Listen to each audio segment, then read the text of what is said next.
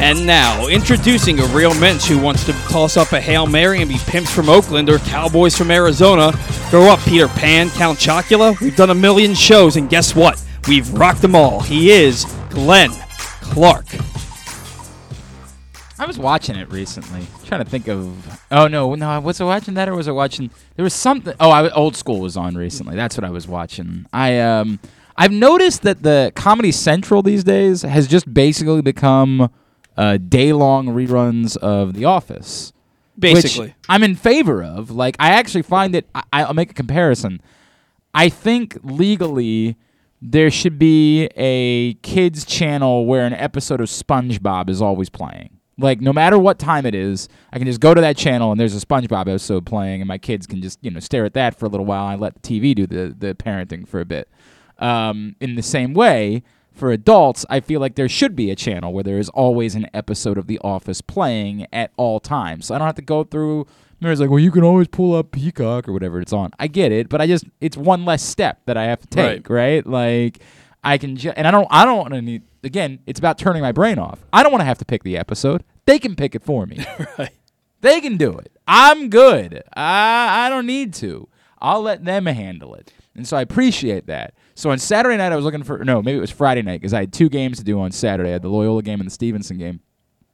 And I was looking for something brainless to put on in the background that wouldn't distract me too much. Something that, like, I'm familiar with. I was like, I'll go put on an episode of The Office, right? Because, like, I've seen them all. There's nothing new to watch there. It's just something pleasant, right? It's agreeable. It's something I can put on. And I went, and I found that instead of playing an episode of The Office, they were running the motion picture Blended on Comedy Central. And I said to myself, well, this is a travesty, but then the next thing I wanted to know is it because Comedy Central is available in Russia and they want to do their part? They want to help make life miserable for the Russians. That's what I was wondering. And if so, thank you for your service, Comedy Central. I appreciate it. Well done. I can only imagine the amount of torture that it would provide to the folks in Russia right now if you continue to air nothing but Blended between now and whenever this effing war ends.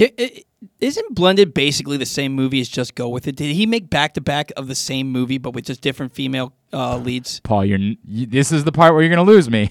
I most certainly have not watched either of these films. There is no chance. I have seen both. I will give Adam Sandler a shot either of every this motion picture. Except for Jack and Jill. You have a problem, sir.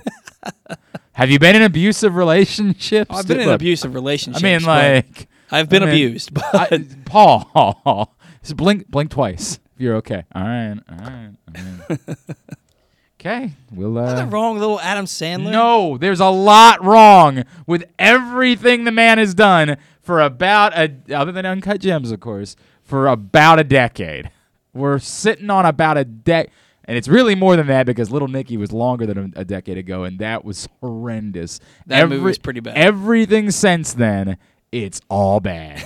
It's just all bad. Well, didn't he say that he stopped making movies for himself and he started making movies for his kids? I think he should maybe make motion pictures for other people's kids. I think that maybe just because his children enjoy it, that wouldn't even be a good parameter. Make anything that anybody else might enjoy. Live action SpongeBob starring Adam Sandler. I'm for it. For it. Good morning, Glenn Clark Radio. Hi, it's a Monday edition of the program. Hope you guys were able to get a touch and a feel for the CIAA tournament over the course of last week. Really an amazing event for our city.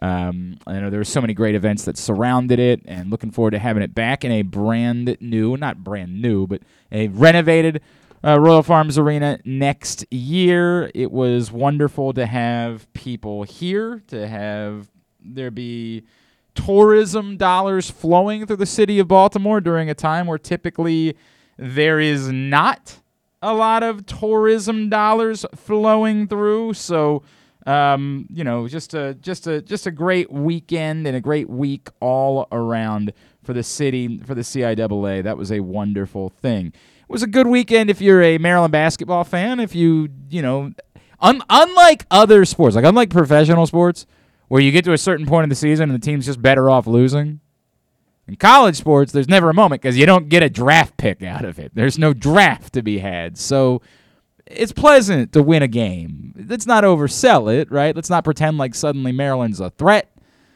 to go and do something in the Big Ten tournament, but it was pleasant. It's a pleasant feeling. There was a slightly larger crowd than you would have expected. I got into I ended up going back and forth for a while yesterday with our buddy Jeff Ehrman from InsideMDSports.com. There is literally nothing in sports Twitter that bothers me the way attendance bitching bothers me. And I saw Jeff share a tweet. And Jeff, I don't think if you're a Maryland fan, I don't think I'm hiding a secret or unveiling a secret. Jeff doesn't live here. Jeff actually lives in Ohio, and yet covers Maryland and covers it as well as anybody else does. Better in a lot of cases, and typically has significant breaking news. So Jeff wasn't there. He was sharing someone else's photo, and he captioned it with the word weak,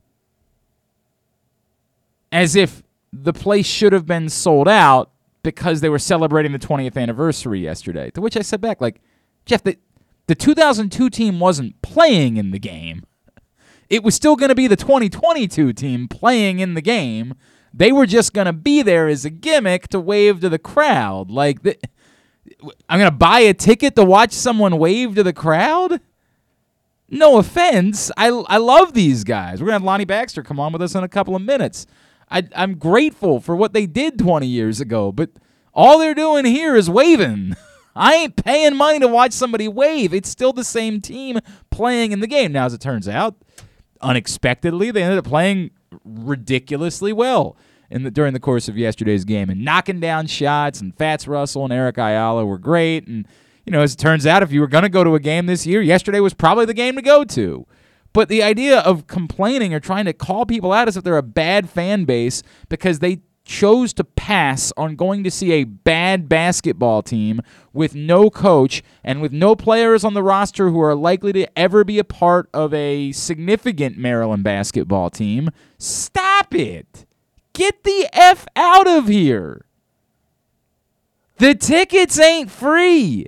And the idea that it was supposed to be drastically different because the 20th anniversary team was coming back, well, for what it's worth, they definitely had more people at the game yesterday because of that than they otherwise would have. But the idea that suddenly, have you ever in your life purchased a ticket to a game based on who else was going to be in attendance for the game? No, but there are times where I would have if I didn't have other things going on. Like what? Like the Orioles' 60th anniversary.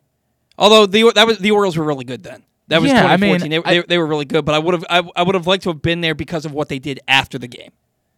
Okay. I mean, that's an interesting comparison, right? Because I guess the question would become, if last year's team did the same thing, you would still purchase tickets because of that. Probably, especially because I missed the one in 2014. And I guess this is a little bit more difficult for me too, because you're so inclined to go to baseball games, and you're a baseball person in your heart, and this is what you care about, that I don't know if it's a fair comparison, because I don't think you're a casual person. That's right? a fair point. It's not nothing, right? Like, it's not nothing. I've never in my life made a decision about whether or not to purchase based on who was going to be in attendance for the game. It's never something I've done. I've been to games where American presidents were there, but didn't go because of that. I can't fathom purchasing. Now, some people do, and some people did yesterday, but enough to fill an arena just because somebody was going to walk out and wave? I think maybe if it's somebody who hasn't been back, I'm trying to think of a good example of this. I got one. Yeah. Ed Reed, he was put into the Ring of Honor in, 2015? I think it was. Sounds right. And it was a game against the Rams when Joe Flacco tore his ACL. The only reason I went to that game was because Ed Reed was being inducted into the Ring of Honor at halftime. Maybe. That might be true, but there's no comparison to NFL games. There's only 8 home games every year, right? Okay. Like, I mean, it's just... those things aren't announced as gimmicks. They're more like... We're doing this. The tickets are going to be sold no matter what. We're just doing this anyway, right? Like, yes, as it turns out that year... It was a difficult season for anybody to want to come to Ravens games. But you're making an argument that at least it's a thought for you. Mm-hmm. And perhaps it's a thought for somebody else. It's never been a thought for me as an adult. As a child, perhaps. As an adult, to spend my money on something just because somebody else would be there is not something that I ever think about. But that's fair. If you're saying you've thought about it and other people might have, that's clearly somebody did yesterday. But the idea that it's like embarrassing that the game wasn't sold out, no, this Maryland basketball situation is embarrassing. That's the embarrassment. It's remarkable that anybody's going. We lose context. We lose the ability to think these things through. There's nothing to see. There's no special player. There's no coach. There's no one to support. The only thing to see yesterday was the guys waving at the crowd. And again, as it turns out, in hindsight, a very solid performance and a decent win. Let's not oversell it. Let's not pretend like Ohio State's a national championship contender, but they're a good team. I can't fathom it. I can't fathom that thought, but it's still pleasant. It's still pleasant if you're going to have a day like that where you have these guys back and there's a little bit more attention being paid to the game than the average game. It's still pleasant for it to go that way. Everybody gets to feel good about it. Does it mean anything today? No, it doesn't.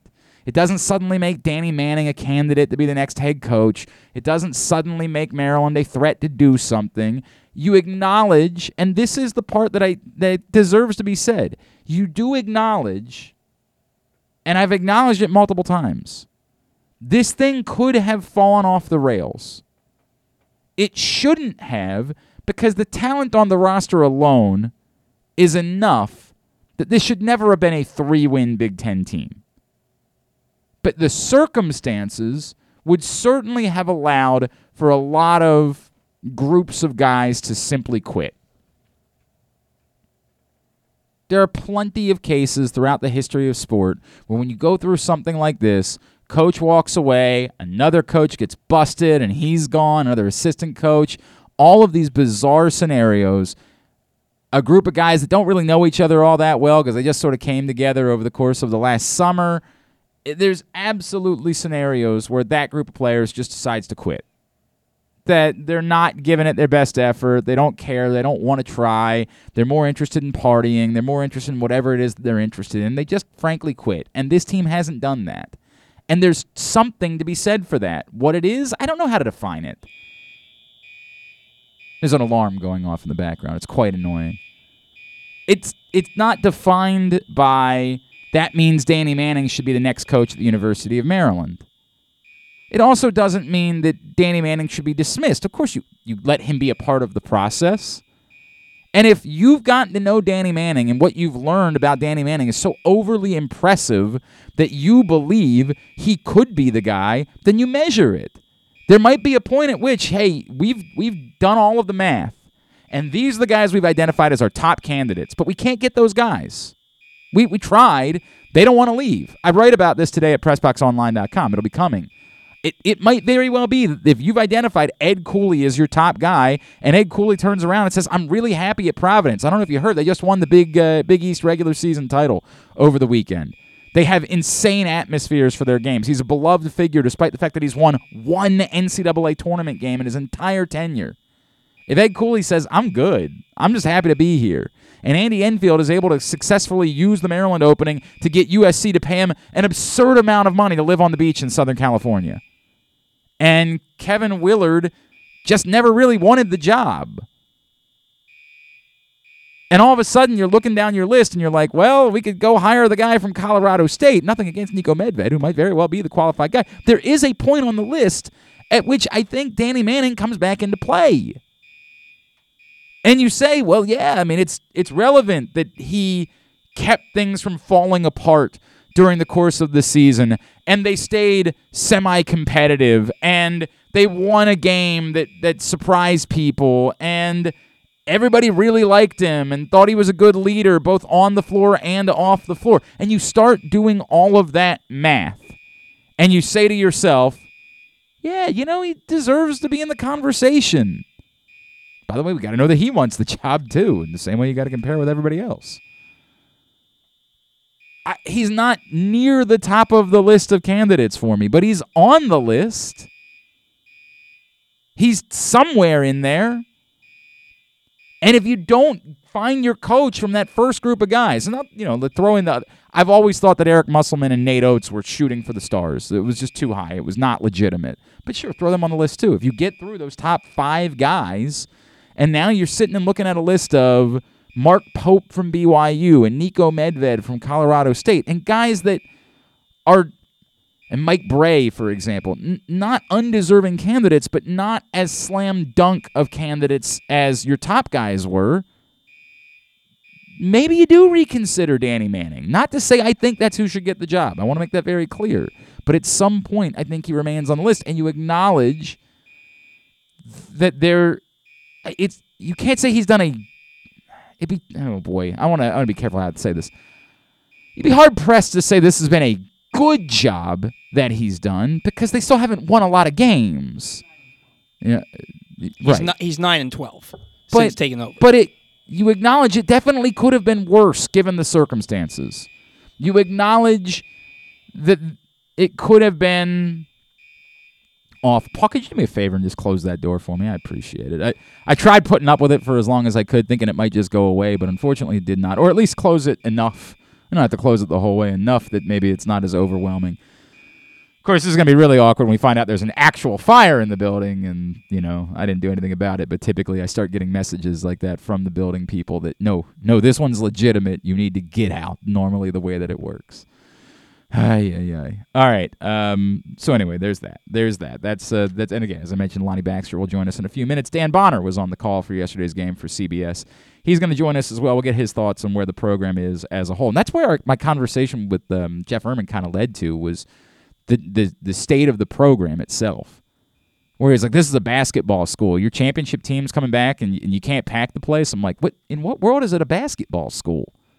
How many basketball schools haven't been within a game of a Final Four in 20 years? I mean, I get it. It's historically a basketball school. It's been a basketball school. It's been a relevant basketball program, but it ain't. And you don't have to like it, and you can try to quantify in whatever way you want to quantify it, but there's nothing about Maryland basketball that's significant today, or has been for a very long time. If you think that's a basketball school, in the context of like, yeah, but basketball is more important than football is on campus, okay, but the same can be said about Fordham. It ain't a basketball school. You can call it a potential sleeping giant, and it could become a basketball school again within years with a new coach taking over. But today, it's just not the case. I mean, we can only deal in reality, and the reality is it just ain't that. Basketball school. Towson's becoming a basketball school. They pounded James Madison on the road on Saturday. I mean, obliterated them. They now are in a very unique situation where tonight they play a game, and if they win it, they win the CAA. It's just that, they're down by 9 with 18 minutes to play when the game restarts. It's a very bizarre scenario. There is good news for Towson. The math was done on this.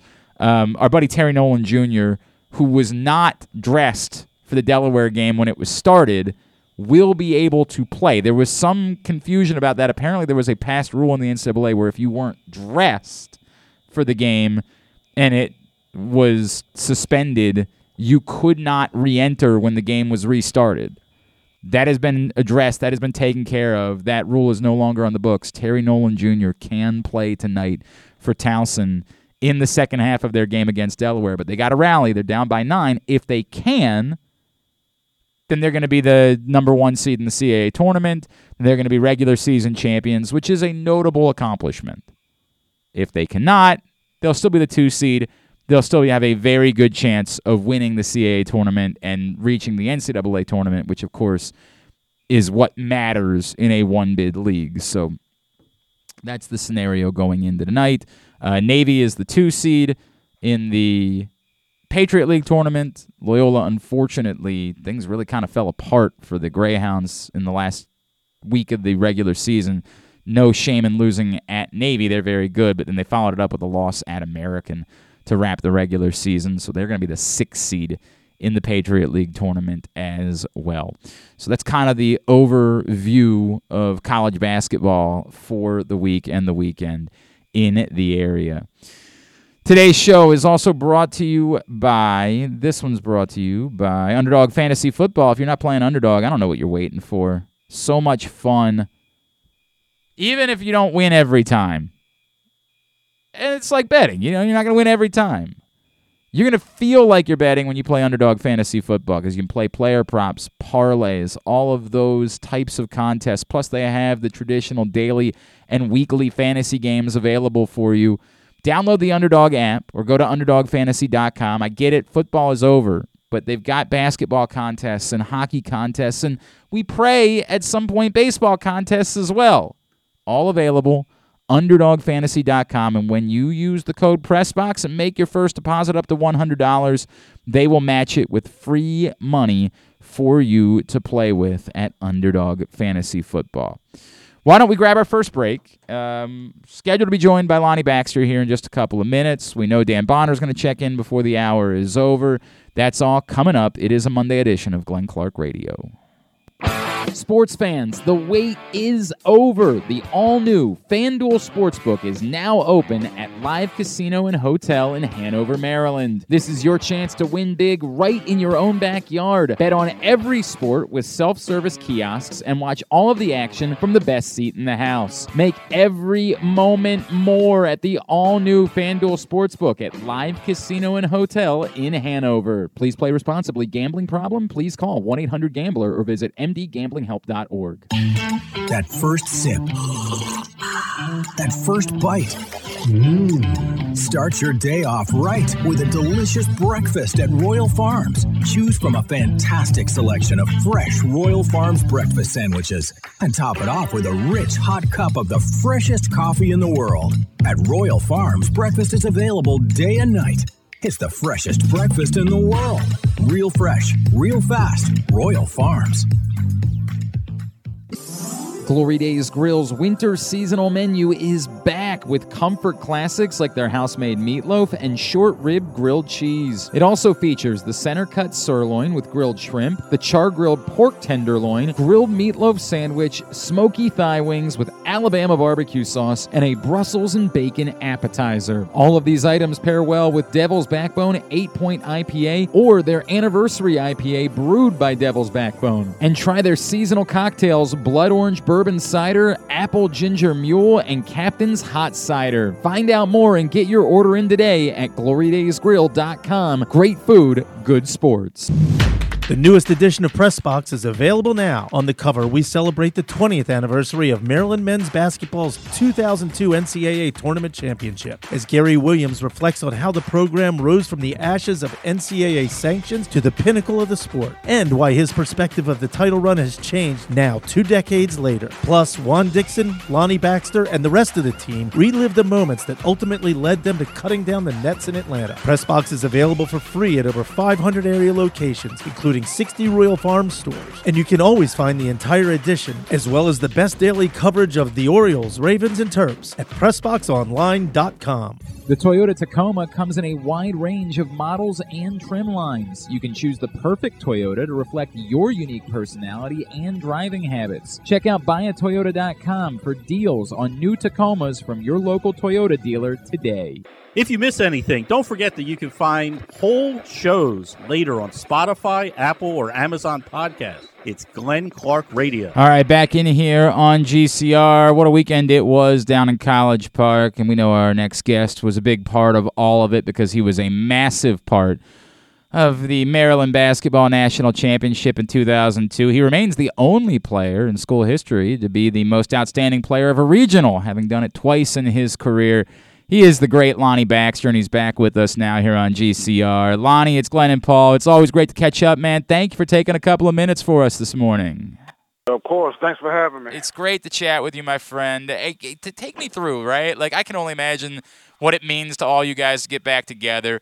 Was there one particular moment this weekend, maybe somebody you hadn't seen in a while, anything like that, that really stood out to you being back around the guys? Yeah, just everybody getting together. I think it's the first time everyone has seen Ryan Randall since we all left school. Wow. And, just to have the whole team back together again, it was just amazing, great group of guys. We had a blast this weekend. Take me back. It's funny, Gary brought up Ryan Randall to me, too. I didn't realize that Ryan had kind of disappeared on everybody over the years. I had no idea that was the case. Yeah, Lonnie, take me back. Finish this sentence for me, right? Mm-hmm. The reason we were able to get the job done in 2002 was because of what? Because we felt like we should have won in 2001 at Minneapolis, but we didn't. We don't like to make any excuses, but, people who were at that game. The officiating sucked, Lonnie. I'll say it. It was the worst officiated game I've ever seen in my life. Strange things happened in the second half. We were up 22, going into halftime, and then, it was just an unbelievable second half, but it is what it is, and that propelled us to come back and win it all next year. No doubt about it. A magical team, a magical run that it was. Lonnie, I asked Gary this recently. I'm going to give you the same question. How has your perspective changed 20 years removed, right? Like from what you were feeling that night to now looking back on it 20 years later, how has your perspective of winning the title that year changed? I wouldn't say it changed at all. Being from the state of Maryland, it's still a dream come true. When I see people, out and, they recognize me and like, thank you for what you did in 2002. So it's still been the same for me, me and Juan Dixon were the two players who were from the state of Maryland, so it meant a lot more for us, to win a national championship for your home school. It was just a dream come true, and it still is to this day. I bring that up because Gary said in a way like he had more appreciation for it now, all these years removed, right? Because like in the moment, you're still living it. Obviously, you were about to start your NBA career, and has there been any of that where, like, oddly, you have a greater appreciation for it now because you're more removed from it? Yeah, of course. Just looking back at the tremendous, team we had, and the chemistry, the camaraderie, just a great group of guys to always be around. You appreciate it more because, we're not in the locker room every day with each other, with each other anymore. We don't hang out. Everybody has their own lives, families and everything. So when you get back together, you really appreciate it more, after these 20 years.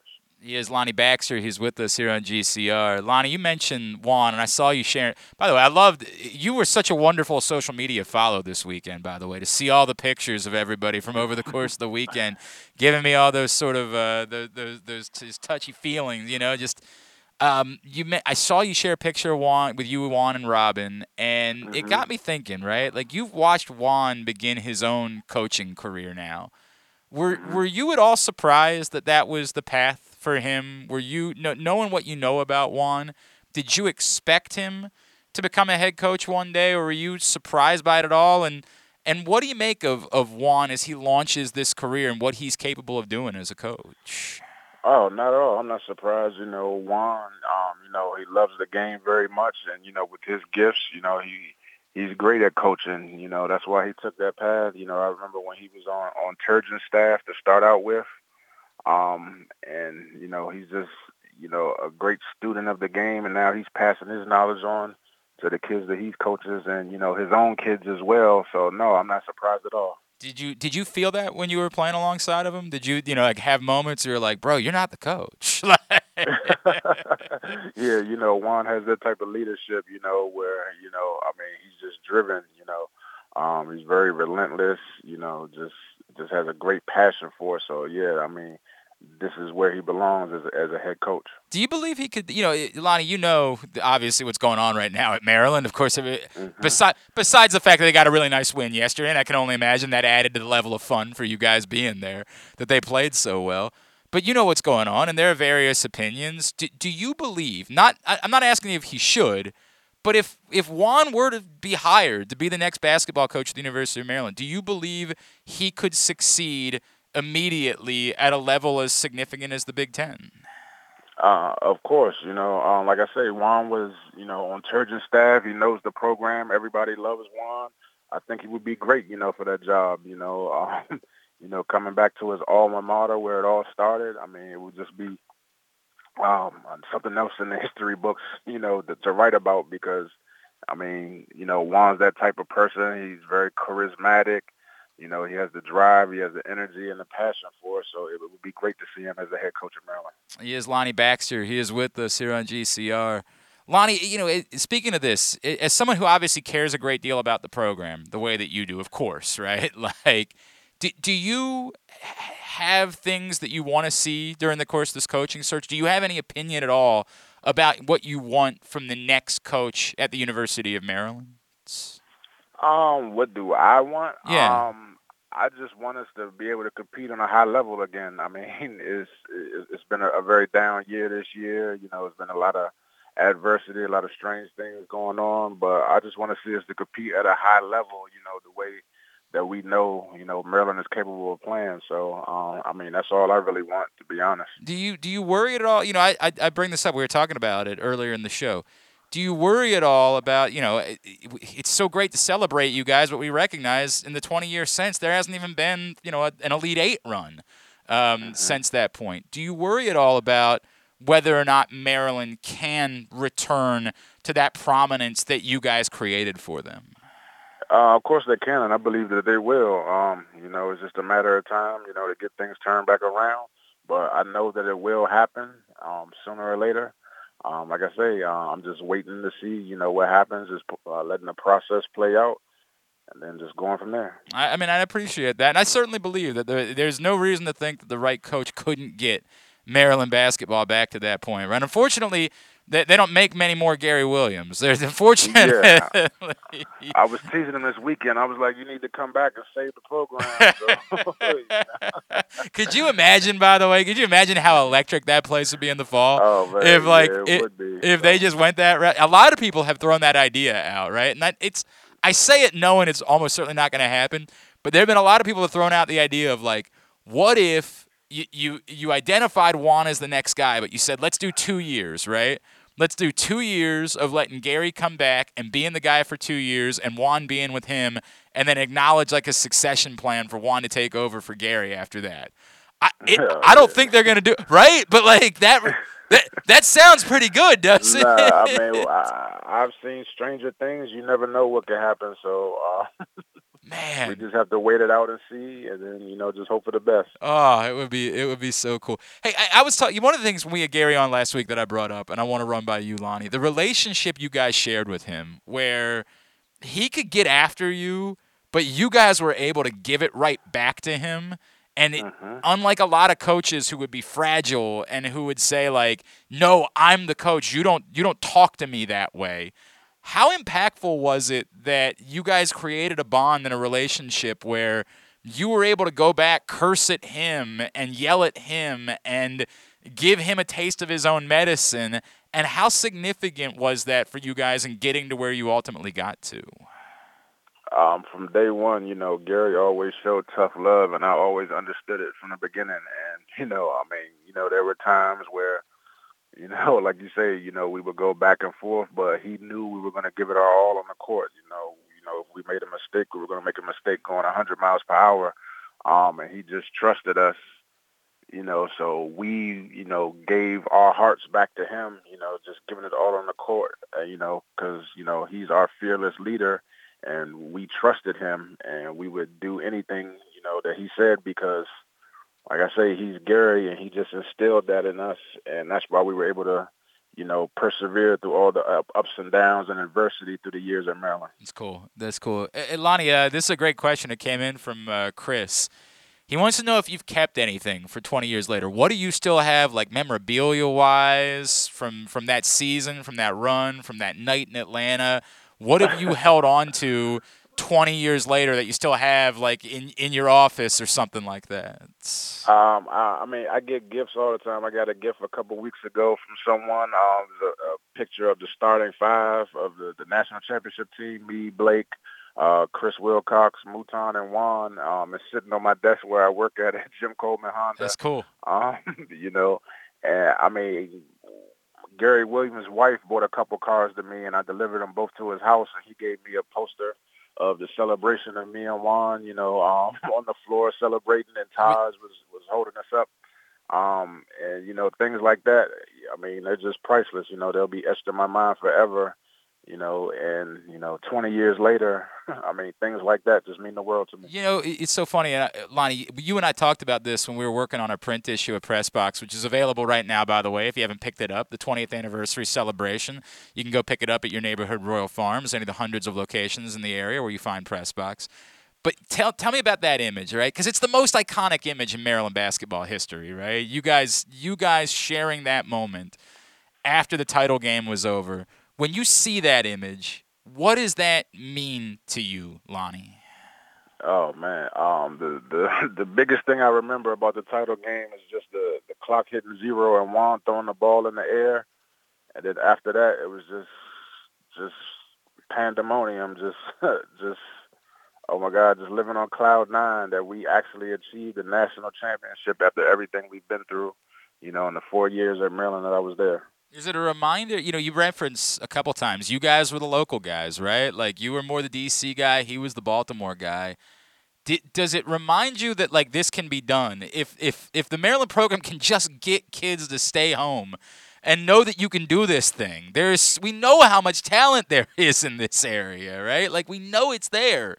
Is it a reminder of how much more it can mean for kids if they choose to come to Maryland? Being local, that winning it, what you accomplish can mean so much more to you? Of course, our team, we weren't a bunch of, highly sought-after players. We wouldn't have any McDonald's All-Americans.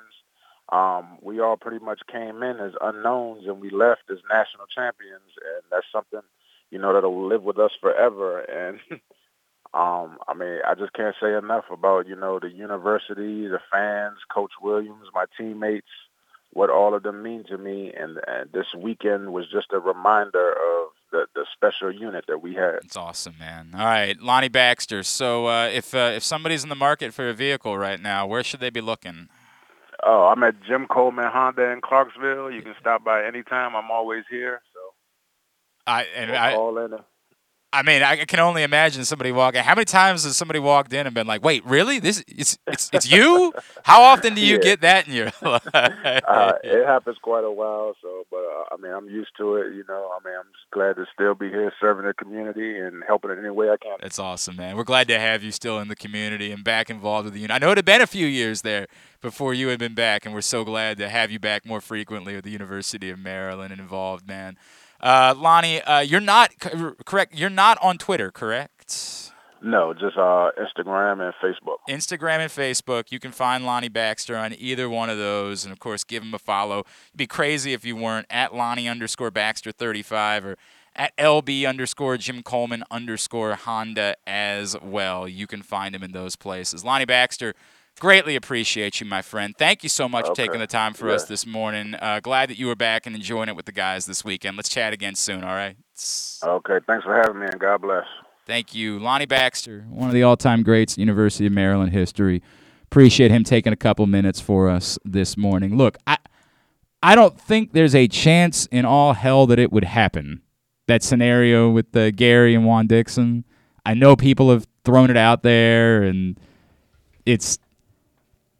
I feel the same things you feel when you say it, right? Like, I absolutely have that feeling of, oh, how wonderful would that be, right? He's 80, right? There's that. That's part of it. And it's just not – you want to find the guy that's going to be the guy. Mm. And if you think Juan Dixon's that guy, if you think he's your heck, hire him, right? Go ahead and just hire him. Be on with it. If Juan Dixon's the coach, I'm going to guess Gary Williams is going to be willing to be – he's been helpful with people that he hasn't cared nearly as much about in recent years. I'm going to guess Gary Williams will be as helpful as he can possibly be if you hire Juan Dixon as your head coach. If you believe Juan Dixon's that guy. If you believe it's somebody else, hire that guy. But I assure you, the reason why you have those feelings and why you think about it and you can't dismiss it, I have – so many of those same feelings. I get it. It would be magical to do something like that. It would be magical to experience that. Appreciate Lonnie Baxter taking a couple of minutes for us here on GCR. All right, today's show is also brought to you by Glory Days Grill. I don't know what else there is to say. I have been to the mountaintop. I have seen it all. And all I wanted was smoky thigh wings from Glory Days Grill. GloryDaysGrill.com is the website. Get your order in.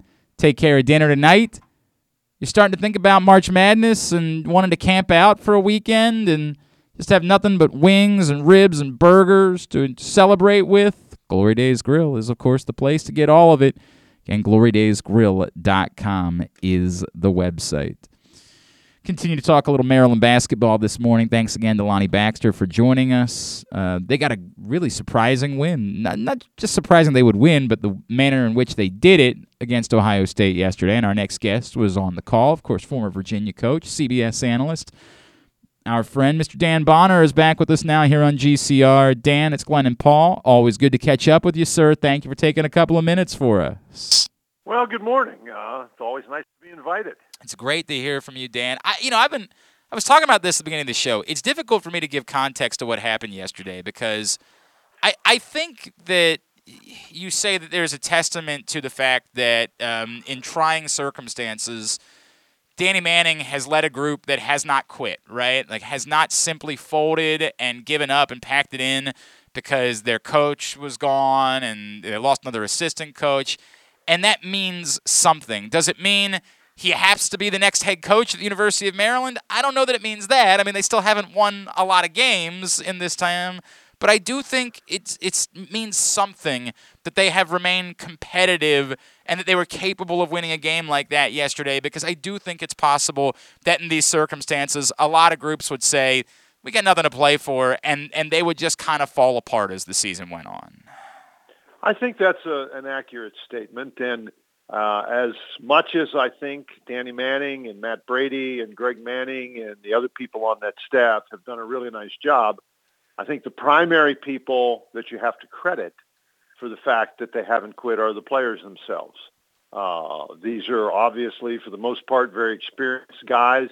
A couple of them, like Fats Russell, came to Maryland for the purpose of seeing whether he could play at that level. And so, it's a circumstance that I've never heard of before. And so I'm sure those guys have never experienced before. And yes, the coaching staff has done a nice job keeping things together, but the players have been fabulous in their competitiveness and their willingness to keep going on. And that means something, right? Well, it does mean something. And like I say, I don't know what it means about Danny. Danny is a very good coach, a very good person. I don't know, he's got a personality that is sort of very low key. And I'm not sure that that's what the people at Maryland are looking for. I don't know that people in Maryland have any idea what they're looking for. Right. They're looking for somebody who wants to win the national championship every single year. So they're out of their minds. And I don't know that Danny at this stage in his life wants to deal with that. I don't know. Should Danny Manning be considered? Absolutely. But the fact that the team is, hasn't quit, is that enough of a recommendation? I don't know the answer to that question. But certainly I think that Danny and his coaching staff, but more importantly his players, have done a really nice job just continuing to play, continuing to compete, continuing to fight. Dan, you've caught a lot of Maryland basketball games for a long time. You've been around this program for decades at this point. Give me an idea for you. You say, I don't know what it is that Maryland's looking for. What should Maryland be looking for in this search for a new head coach? Well, number one, I think Maryland, and again, the staff, the administration is limited by the insanity of the Maryland fans. And when I say that, I'm not using that as a pejorative entirely. You want fans who care. Fans is short for fanatics. You want people who care. But I'm not sure that the Maryland fan base has a realistic level of expectations. But put that aside, I think what the Maryland administration should be looking for is somebody who can lead the Maryland program in the current day and age.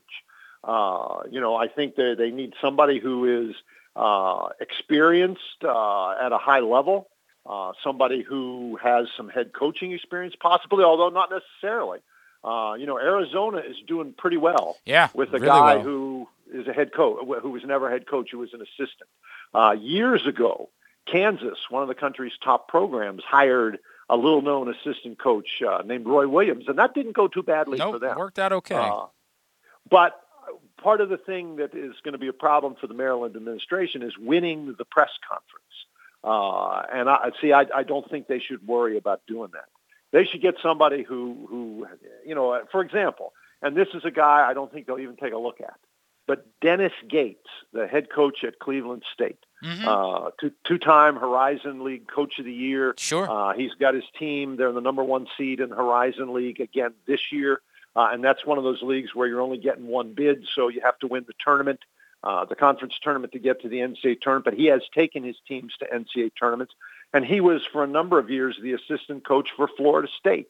And at Florida State, he helped recruit guys like Jonathan Isaac and Xavier Rattan-Mays and Dwayne Bacon and Trent Forrest and M.J. Walker. And, there's a whole string of guys who have played in the NBA. And so that's the pedigree of a person who can recruit, the pedigree of a person who can coach, the pedigree of a person who has long experience in coaching.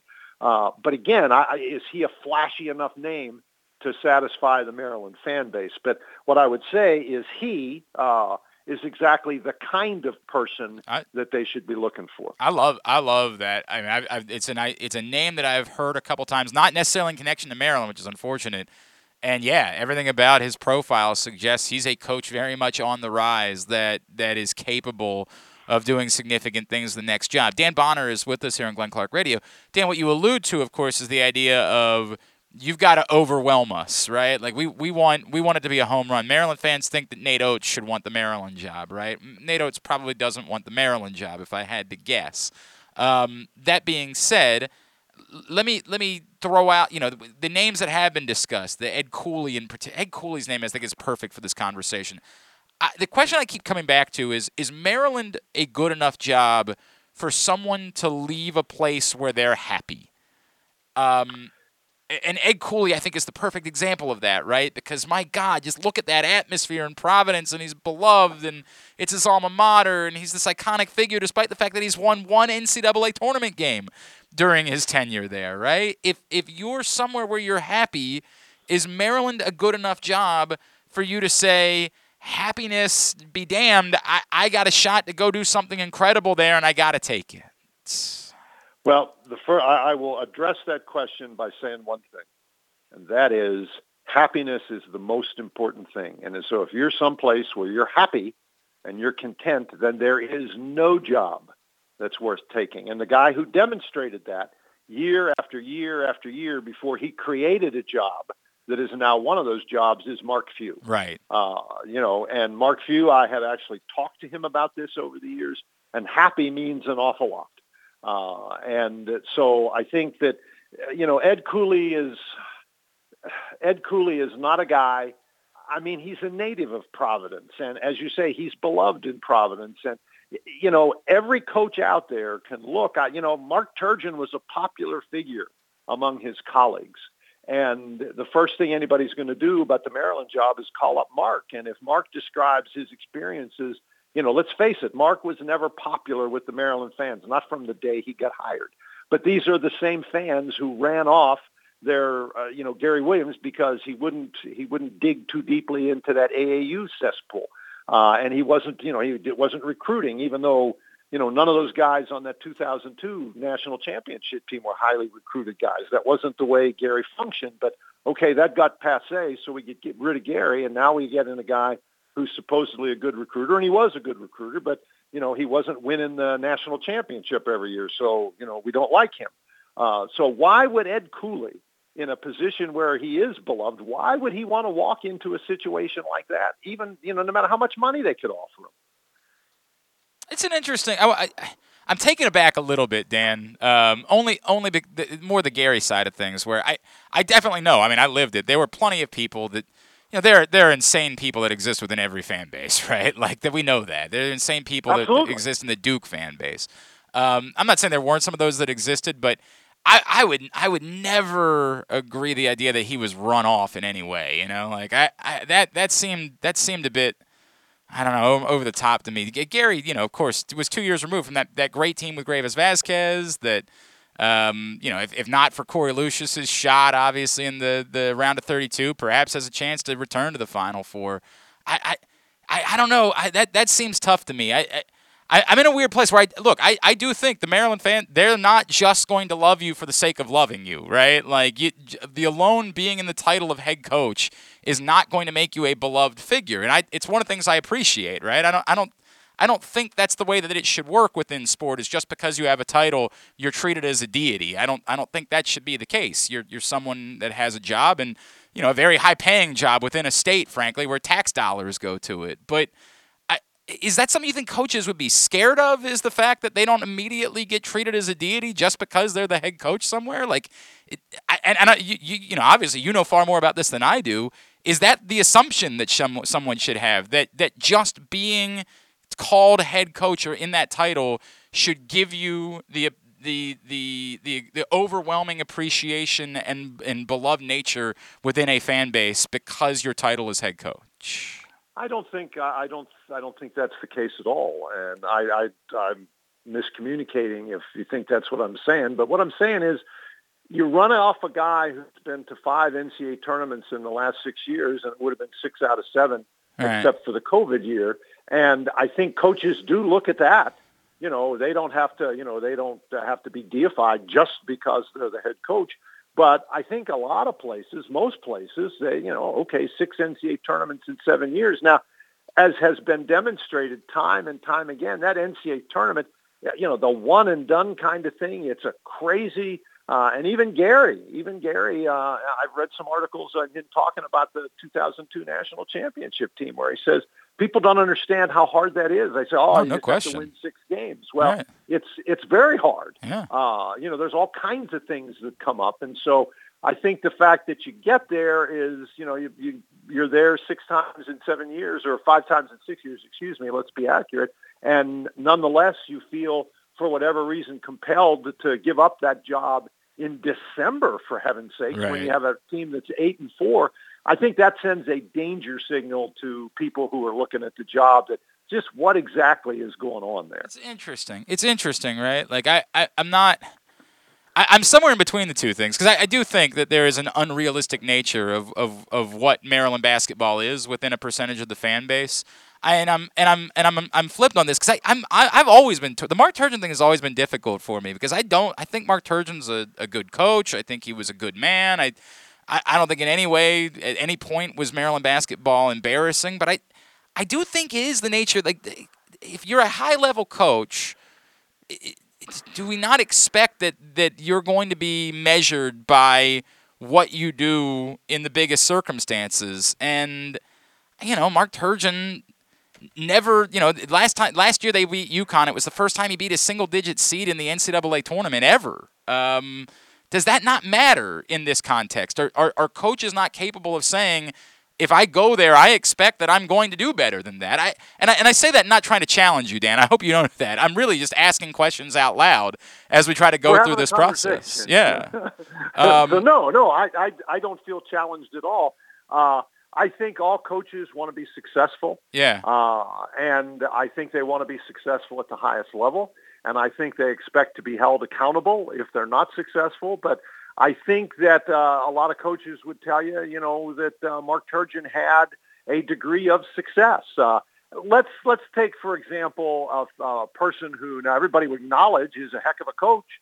His team's having a tough year this year because of some injuries, but Leonard Hamilton is a perfect example. Yep. Leonard Hamilton is somebody who, it was a long time before he got that program really rolling. And so, was Florida State just smart? Did they not carry him, just care enough about basketball? I don't know what the answer to that question is, but I think when you get to the NCAA tournament 5 times in 6 years, that should count for something. And if your administration or your fan base or whoever is not satisfied with that, all I'm saying is that if I'm somebody who is in a situation, and the name Andy Enfield has been thrown around, 100%, right? Or Nate Oates or any of these other people who we're talking about, if I'm in a situation where I'm comfortable, then why would I take a job where I know that if I go to the NCAA tournament 5 times in 6 years, that the people, possibly the administration, possibly the fan base, are going to be unhappy with my performance? That's my point here. Sure. I'm not criticizing the Maryland fan base. I think they're a great fan base. Again, you have that's what you want. You want people who care, and you want people who care deeply. You don't want apathy.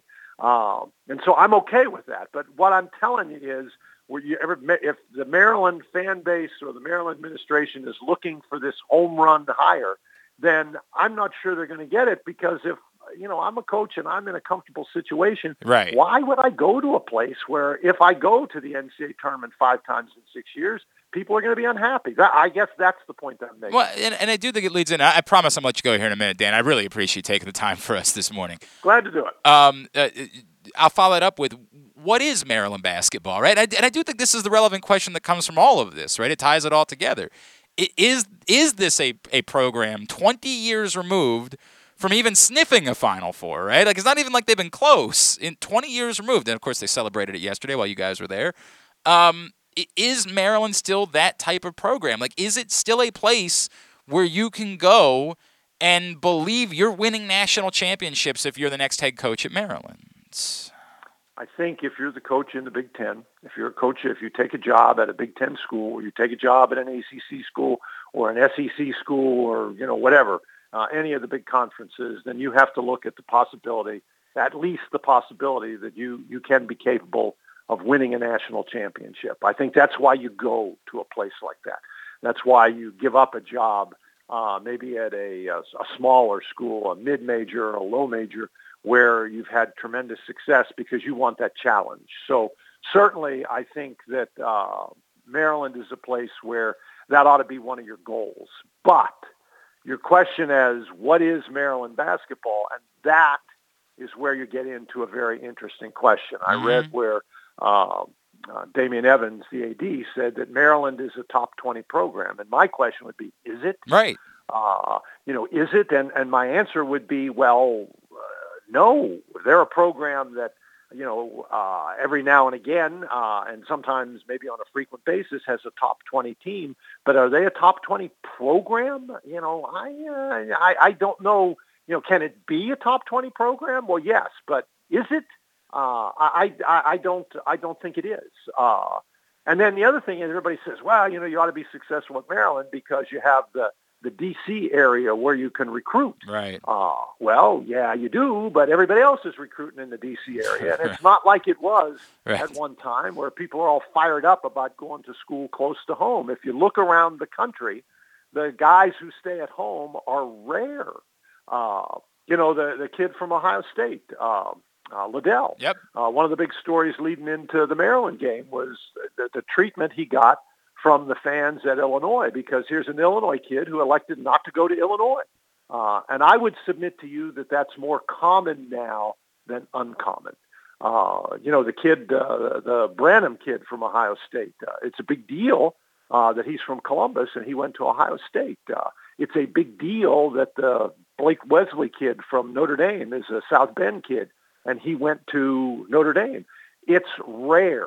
Just because you live or your school is in a potentially fertile recruiting area doesn't mean that you are ipso facto going to get all those recruits. It just doesn't happen anymore that way. 100%. 100%. All right, Dan, I promise this is it. I'll let you go. Hey, who's good? Who can actually – the top 6 teams in the country all lost over the weekend, right? Like, who's good? And does any of this open things up that maybe Towson could win the national championship somehow this year? No. Towson's not going to win the national championship. They're a hell of a story, though, Dan. I'm telling you. Watch out. They get in. They're really good, man. They could be a threat. They're a top 60 KenPom team. Like, they could be a threat. But who's legitimately good? Is it as insane as maybe if somebody's just parachuting in and watching college basketball this weekend, seeing all the top teams go down, is it the story that it's because this is the most parity and there could be 30 teams that could win the title this year? Or is it really just sort of one bizarre weekend where a bunch of good teams lost and it's still likely to be one of those good teams who ends up winning the title? Well, I think it's going to be one of those good teams who ends up winning the title, but that doesn't mean that we can't have a lot of fun talking about it. I think that there are probably 20 teams out there that could do it. Let's, for example, take a team like a Tennessee. Tennessee is a team. They've had some big wins. They've been blown out a couple of times, but they're a team that can grind it out, and I think you have to be able to grind it out in the NCAA tournament. So I think a team like that is certainly they wouldn't be on the top of anybody's list, but they're certainly capable. And I think there's a number of teams out there like that. And so I think it is going to be a fabulous NCAA tournament. I think it's going to be really fun because it's one of those years where we're not going in and saying, it's either going to be Duke or Gonzaga. Right. That's not what we have. And so I'm really looking forward to it. I think it's going to be one of those great years. He is Dan Bonner. Dan, what's your schedule like this week? Well, I've got Georgia Tech and Clemson on Wednesday, and then on Sunday I have the Missouri Valley Championship game. I'm Arch really Madness. Anxious to get out there and see them. I go out there every year at this time to do that tournament, Kevin Harlan and I, and it's a lot of fun. And, there's some pretty, Loyola Chicago, who a lot of people have either on the bubble or in the tournament. They're the 4th place team in that league. So I'm looking forward to that tournament as well. It's what an atmosphere that is. They got something special brewing out there. Dan Bonner, really appreciate it. Really an enthralling conversation. Thank you for taking the time for us as always. Hopefully we can chat again as we get into the tournament, sir. Okay. All right. Thanks. Dan Bonner checking in with us here on GCR after he called the game yesterday.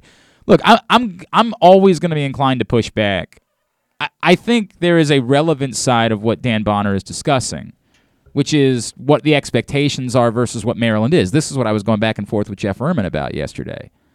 I think there are a group of people that are continuing to just throw out this idea that Maryland is a top-notch basketball program. It ain't.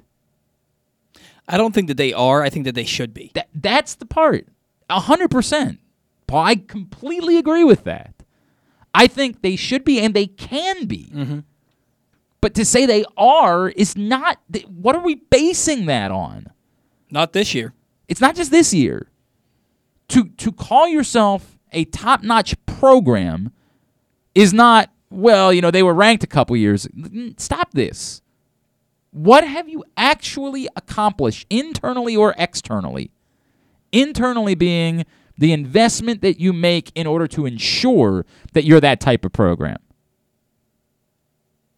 If you say, look, the results don't show it, but we're saying internally we're willing to spend $10 million on a coach this year.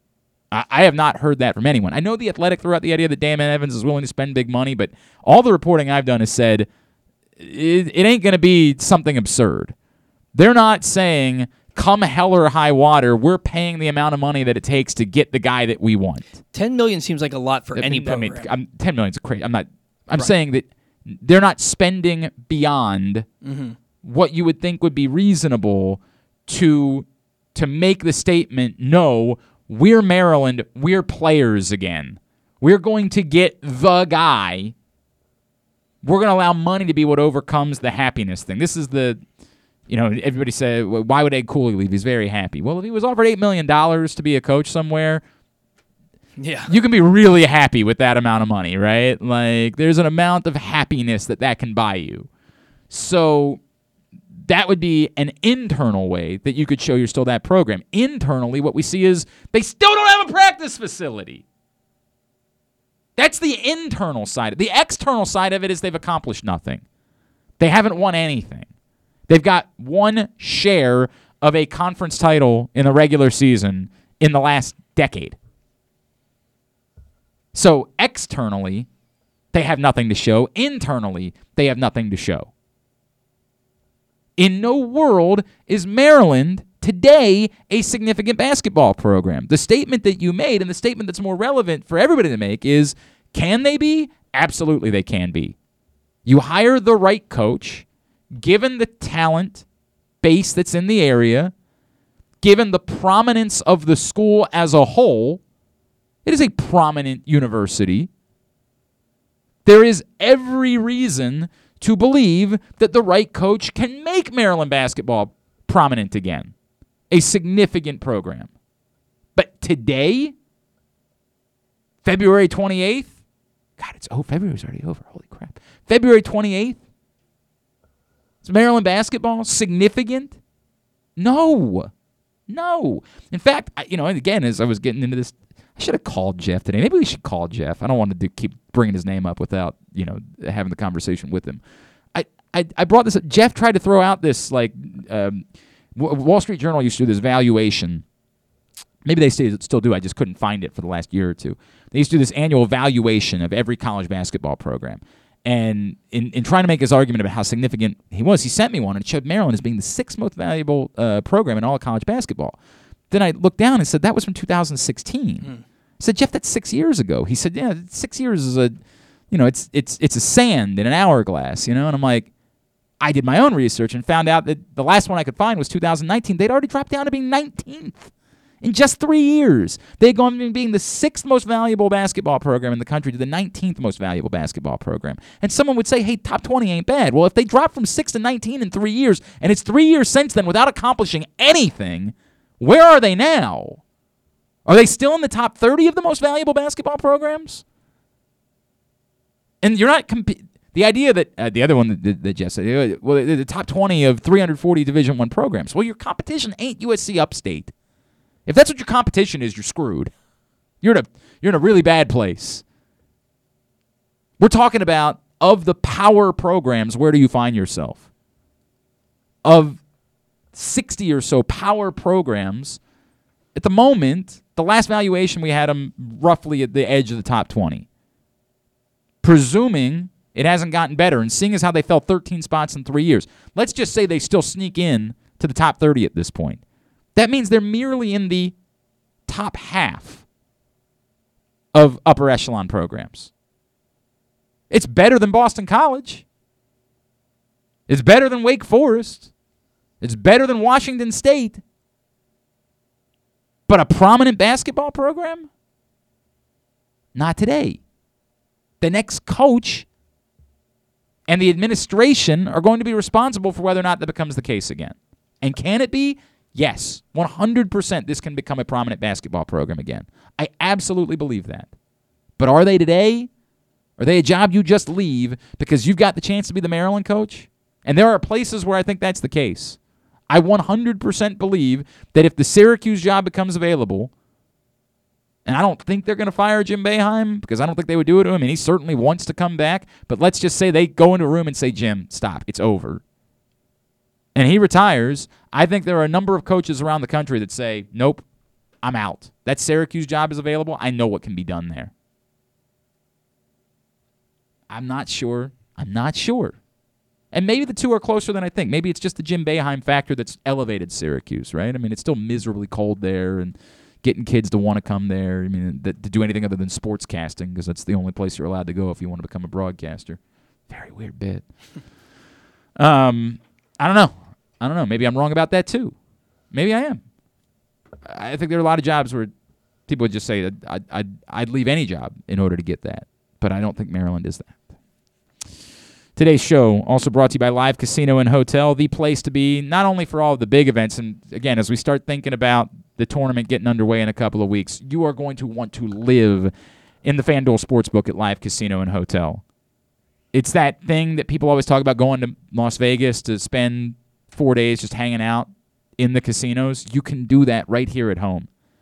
You can do that at Live Casino and Hotel on the FanDuel Sportsbook from noon to midnight beyond every day, watching, betting on basketball, and live odds make the experience so much more significant.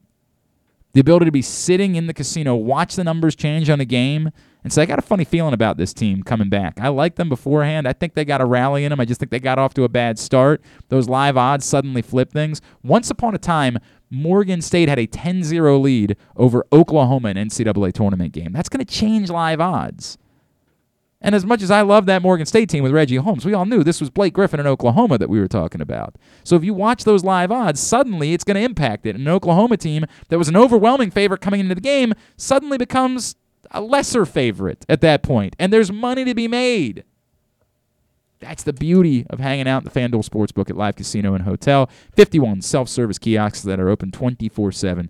Live Casino and Hotel in Hanover, Maryland, and the FanDuel Sportsbook. We'll come back in. A few things from this weekend that I want to get to. This insane suggestion. By the way, Major League Baseball players have everything going for them. We all are more inclined to be on their side until we find out they want to completely rip up the postseason with this bizarre-ass idea that they threw out there. We'll talk about that and some other stories from the weekend we haven't had a chance to get to. That's on the way. Jeremy Kahn later on in the hour. It's Glenn Clark Radio. That first sip.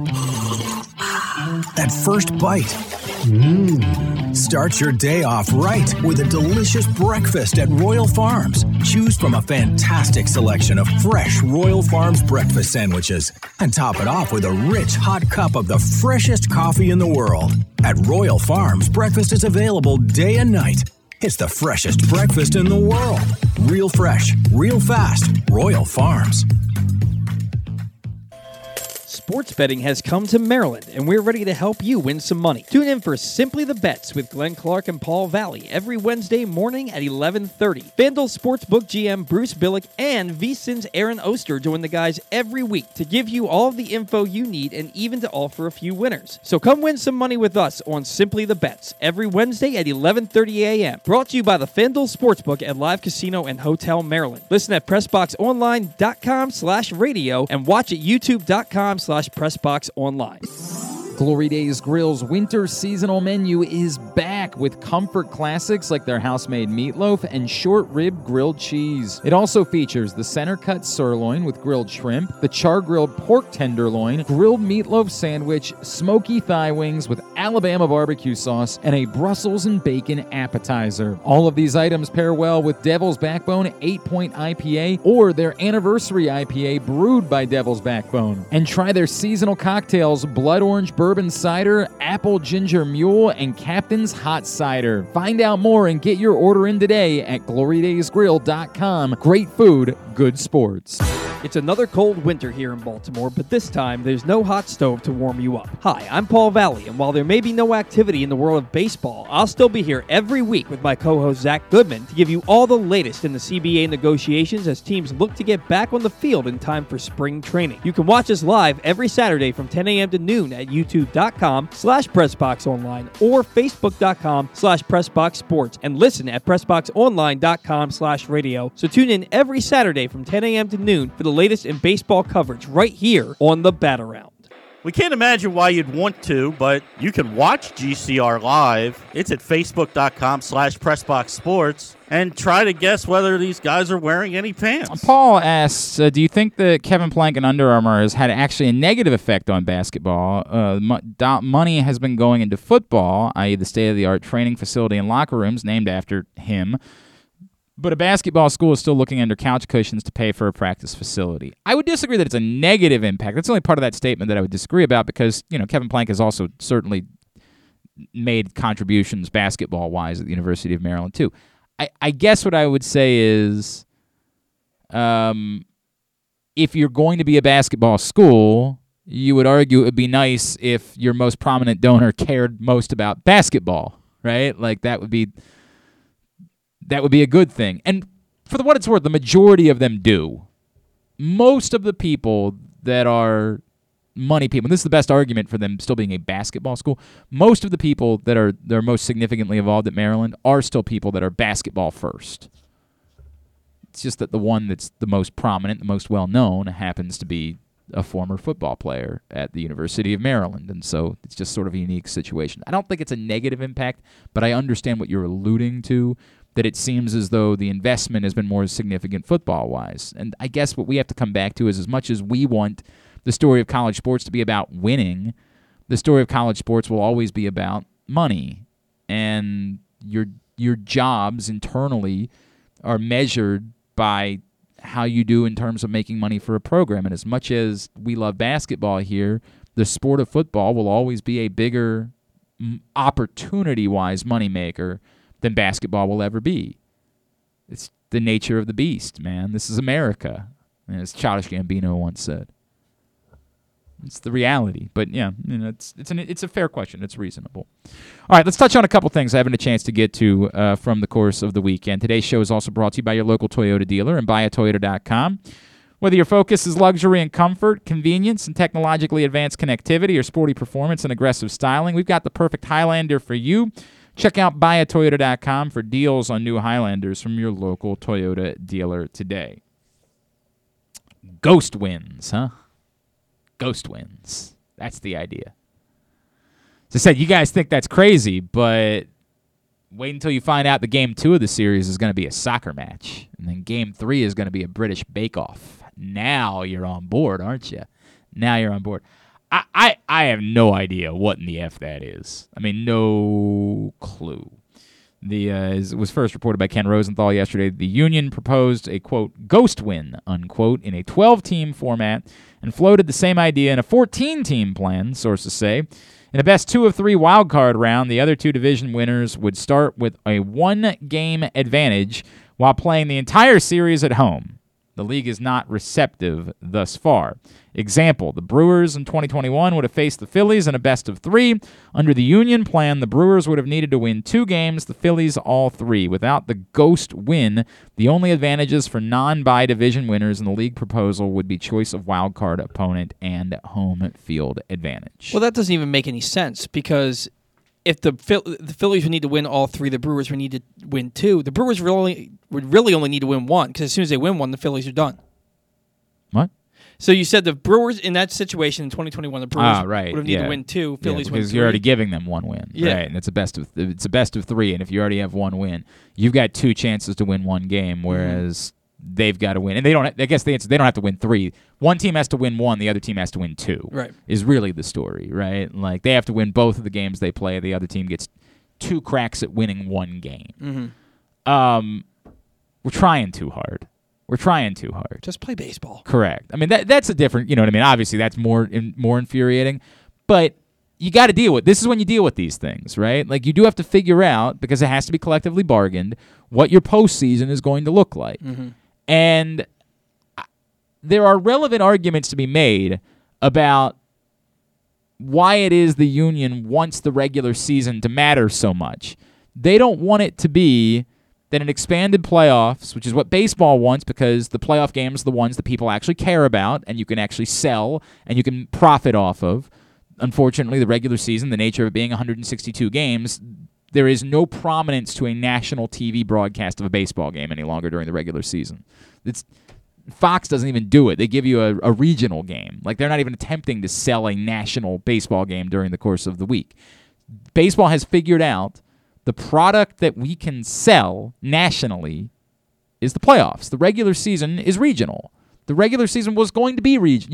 You can't fix. There's too many games. Even if you cut it back to 144 games, that's still way too many games to make any of them individual prominent broadcasts that are worth big dollars to the networks. They're worth something because the networks all have to fill, their time, right? Like, ESPN is going to want to have some baseball games to put on the air because they've got, what else are they going to put on during the course of the summer? The MLS every night? No offense to the MLS or WNBA, they need those windows to be filled by something. So they'll pay something for it, but there's a limit to what they'll pay. MLB Network doesn't even make their own broadcast. They just re-air somebody else's. What they've figured out they can profit off of is the postseason. So Major League Baseball says we need more postseason, and you guys have to understand that because it's going to be whatever we agree to. It's more money for everybody if we've got more postseason games to sell to these networks. They're not wrong about that. Right.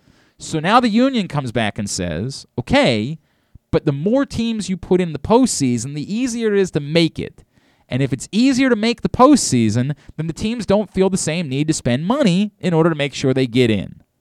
So now we've got to come up with some sort of way to still give a significant advantage to the teams that try the hardest in the offseason and spend the most money to be the best teams in the season. If there's no inherent advantage between being the 1 seed and being the 7 seed, why are you trying all that hard? Why are you spending a boatload of money to get in if you've got the exact same chances of getting to the World Series as the 1 seed and the 7 seed? We all know that's not inherently true, right? Like, inherently, a team that's that good is probably because they're that good. More often than not, it's because they're that good, right? But the point is not irrelevant. The point is, it shouldn't be that there are 7 teams that all have exactly the same chances once they get there, because then a bunch of teams are going to look around and say, we don't have to try to be the best team. We just have to try to be good enough. And the players want you to spend money on players to try to go be the best team. So this is crazy because what are we doing? But I get what they're trying to solve. If they took the terminology ghost win out of that and they just said, you have to win the first game to get on even keel. If you don't, you're done. Would that change the perception of it? It would change the perception. I mean, it's absurd to say we're going to play a best-of-3 series and only play 2 games, right? Like, it's absurd to throw that out there. But to say something like, you've got to earn it to earn it. Yeah, I mean, I don't know how you. I think the first thing I would start with is the side of this that I think is I'm listening on is the side where all of the games are at home. Mm-hmm. Getting rid of a game altogether is the problematic part. But if you wanted to say the first round is going to be a best-of-3.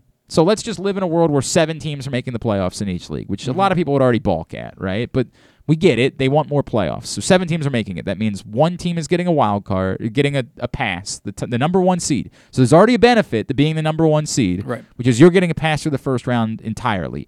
But the other 3 teams that are the other 2 division winners and the top wild card team all get to host the entirety of that 3-game series.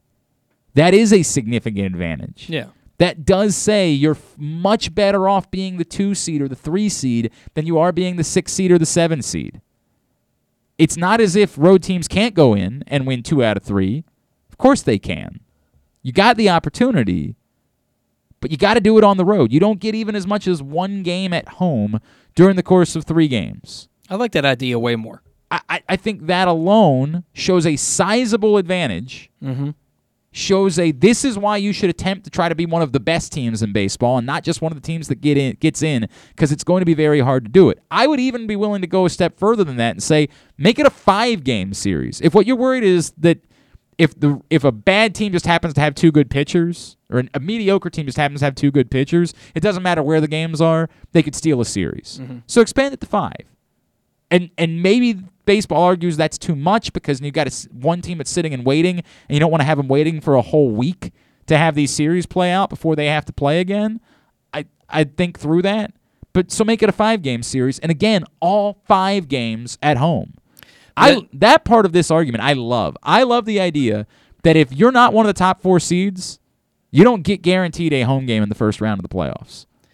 Yeah, the thing there is you know that the owners are probably going to be against that because there's going to be, 2 or 3 teams that don't get a home game in the first round of the playoffs, and that's less money for them. Be better. I mean, be better. Yeah. I mean, it's not that hard. It's easy to say that. Go be better. But, I mean, they're squabbling over what amounts to pennies. I understand exactly what you're saying, and of course they're going to balk at everything. That's part of the that's part of the reason why we're here is because they're balking at everything. I'm about to be punished, by the way, because the deal's not getting done by today. Oh yeah, we have to figure out what it is. Yeah, I guess we'll have to talk about that with Drew on Wednesday. We will have to make a determination on what it is that you're going to have to do. Ooh, start sending me ideas for what Paul's going to have to do because he's going to lose our bet. Almost certainly he's going to lose guaranteed. our bet. Well, and as I said before, I'm still not. I don't think they're going to announce tonight unless they are drastically far apart. I think if they believe they're even within shouting distance, they are going to pretend like they never said what they said. They're going to say, we will continue good faith negotiations, knowing that if they could get something figured out this week, there is absolutely zero reason why they couldn't play the first game on March 31st. Glenn, that insinuates that any of these negotiations have been in good faith. You're not wrong about that. You're not wrong about that, Paul. If they leave tonight and they are anywhere, if they believe they're within a week of maybe coming to an agreement, I don't think they'll announce the cancellation of games yet. I think they will postpone announcing the because it's always been fraudulent. It's always been nonsense. The players were always going to fight about it. The players were never just going to get on board with making less money this season. Right. So if they know they're in for a fight, the players are going to want to play all 162 anyway, and you're going to have to push the season into November, then I think they're going to be more inclined to come back to the table and say, all right, we'll delay that announcement of more cancellations, and we'll wait a week until we do that. We'll give ourselves more of a week, but we'll see. We'll see how that plays out. Moral of the story being, it sounds dumb. It sounds absurd. There is more when you actually sit back and try to figure out how they got to that. You get it. They're trying to solve something that makes teams want to go spend money and be one of the top teams in the league. I would never have it involve a ghost win, and I would really never have it involve one team needs to win X number of games, the other team needs to win a different number of games. In American sports, we don't do that. It's what makes it so easy. Someone can tune in for baseball starting the postseason that hasn't paid attention all year long and be into it because it's not that hard to figure it out. It's a best of blank series. This team is up 2-1, which is probably the reason why they're throwing in the ghost win, because they want to continue to make that part easy. They want somebody to turn on the game and see Dodgers lead series 1-0 up in the top corner, best of 3, and figure out what it is they need to do in order to get there. They want to continue to make it as easy as possible in that way. I'm just out. I'm out on that part of it. You just play the game. If you do it that way, you don't have UMBC beating Virginia. Well, but that would be a different scenario, right? Yeah. Like this team still has the opportunity, right? Yeah. Like you still have the opportunity. In baseball, But you're in a significant hole against one of the best teams in baseball. The other issue is there's two things they're up against. The winner-take-all one-game playoff is the best drama you get in all of baseball. The wild card game has produced the best baseball product that we have seen since its introduction. It's unbelievable. Unless you're on the losing team side. It's not fair in any way. Right. But how do you measure fairness versus product? We want everything to be fair, right? Inherently, we want a fair way to determine a champion. But if you're baseball and you've gotten a great product out of it, do you want to get away from that? I don't know. It's the tricky part about this entire equation. The product has been unbelievable with these one game playoffs. It's so good. That's why everybody wants a game 163. They That's want everything exactly coming right. down to you want a there playing to be game. one game with you got to throw the kitchen sink at it to try to win the game. You got to have all of your starting pitchers pitch in order to. You want the. It's so captivating. It's gripping. Is it fair? No, it's probably not fair.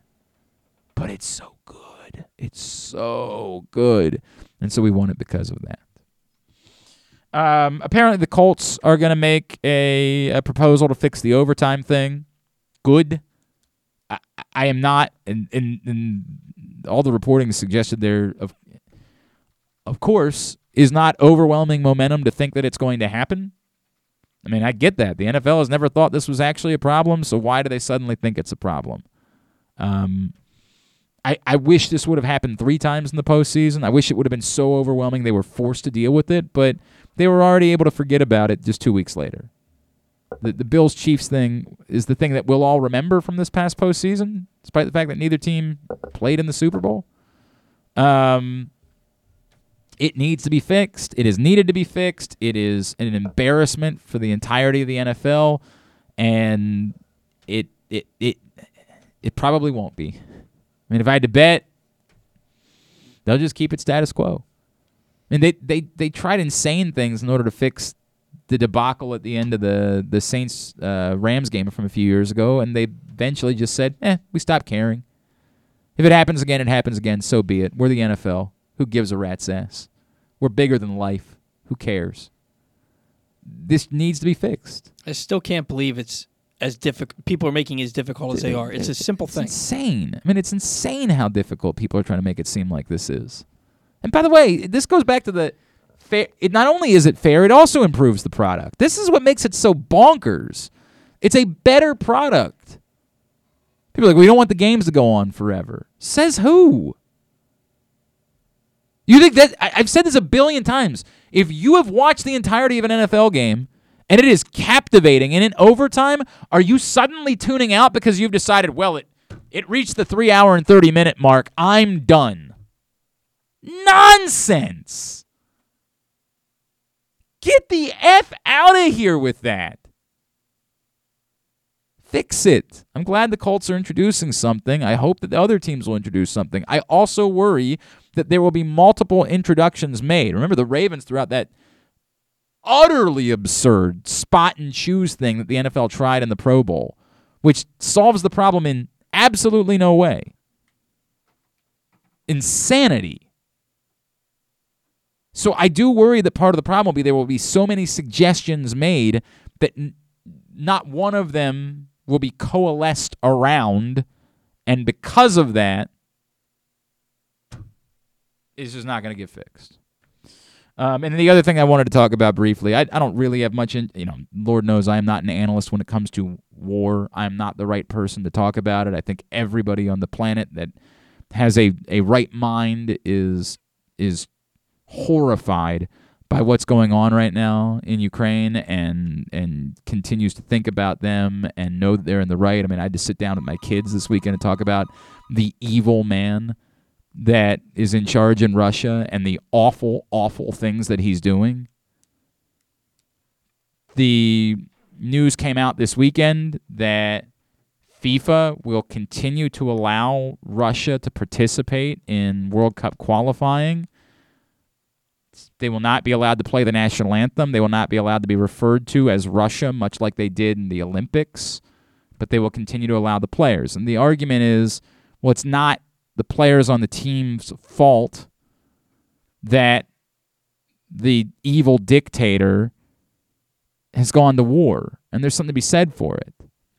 The follow-up response to that was from some of the countries that are slated to face Russia that said, we're not going on the pitch with them. We're not doing that. No chance. And I get that too. I completely understand it. And sometimes there has to be collateral damage. I get it. I want everything to be fair in the world. And it's not necessarily the fault of the players that are on this Russian soccer team that they live in a country that has an evil, vile dictator that makes these decisions. But unfortunately, they might have to be collateral damage. It might have to be that for the good of the world, we say sorry. It sucks. It sucks. No, you want to play. No, you want to compete. No, all those things. But we have to take a stand about something. And all of these other teams that rightfully don't want to participate in a soccer match against Russia right now, and you can completely understand that, we're going to listen and support that. Sometimes there has to be collateral damage.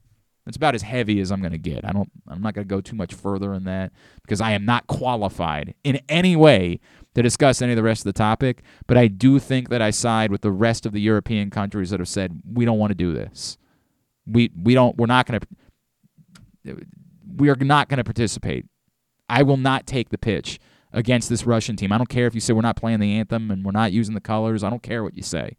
I'm not taking the pitch. I'd side with them, and if I was FIFA, I'd say you're out. I did just see something that said 54 minutes ago that FIFA has suspended Russia from international competition. Oh, has that changed this morning? Yeah, okay. I saw that. That's why I gave you a little head shake, because I saw it on your timeline earlier today.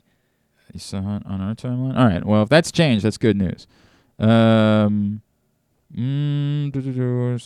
are set to suspend Russia's national team from. Okay, all right, yeah, it looks like that It looks like that has changed this morning, so that is good news. Over the weekend, that was the plan. It does look like that's changed. All right. Well, if that's the case, I mean, I'm only seeing it from one source, and I don't know this source. This is I saw it someone from Ocean Shine. I don't know who that is, but I'll try to get more on that here I before see the it end from of the show. CBS Sports. Okay. I mean, they certainly, that would seem to be significant. All right. Very good.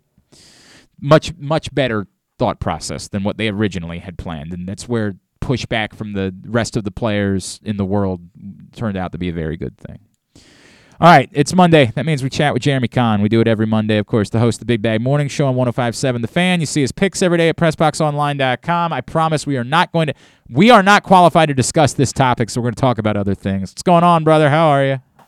I also am involved with this. I'm doing well. I will no longer use Zangief when I play Street Fighter. There you go. Look at you doing your part. Look at you. Just because you are a bad guy does not mean you are a bad guy. So. The hero. Not to make light of the situation at all. No. The hero. You are truly the hero that we need. And you know what? While we're at it, I'm not going to watch Rocky IV until this is over either. I want to make that promise. But we ended the Cold War. That's true. We did. We say, oh God, the man saved the world.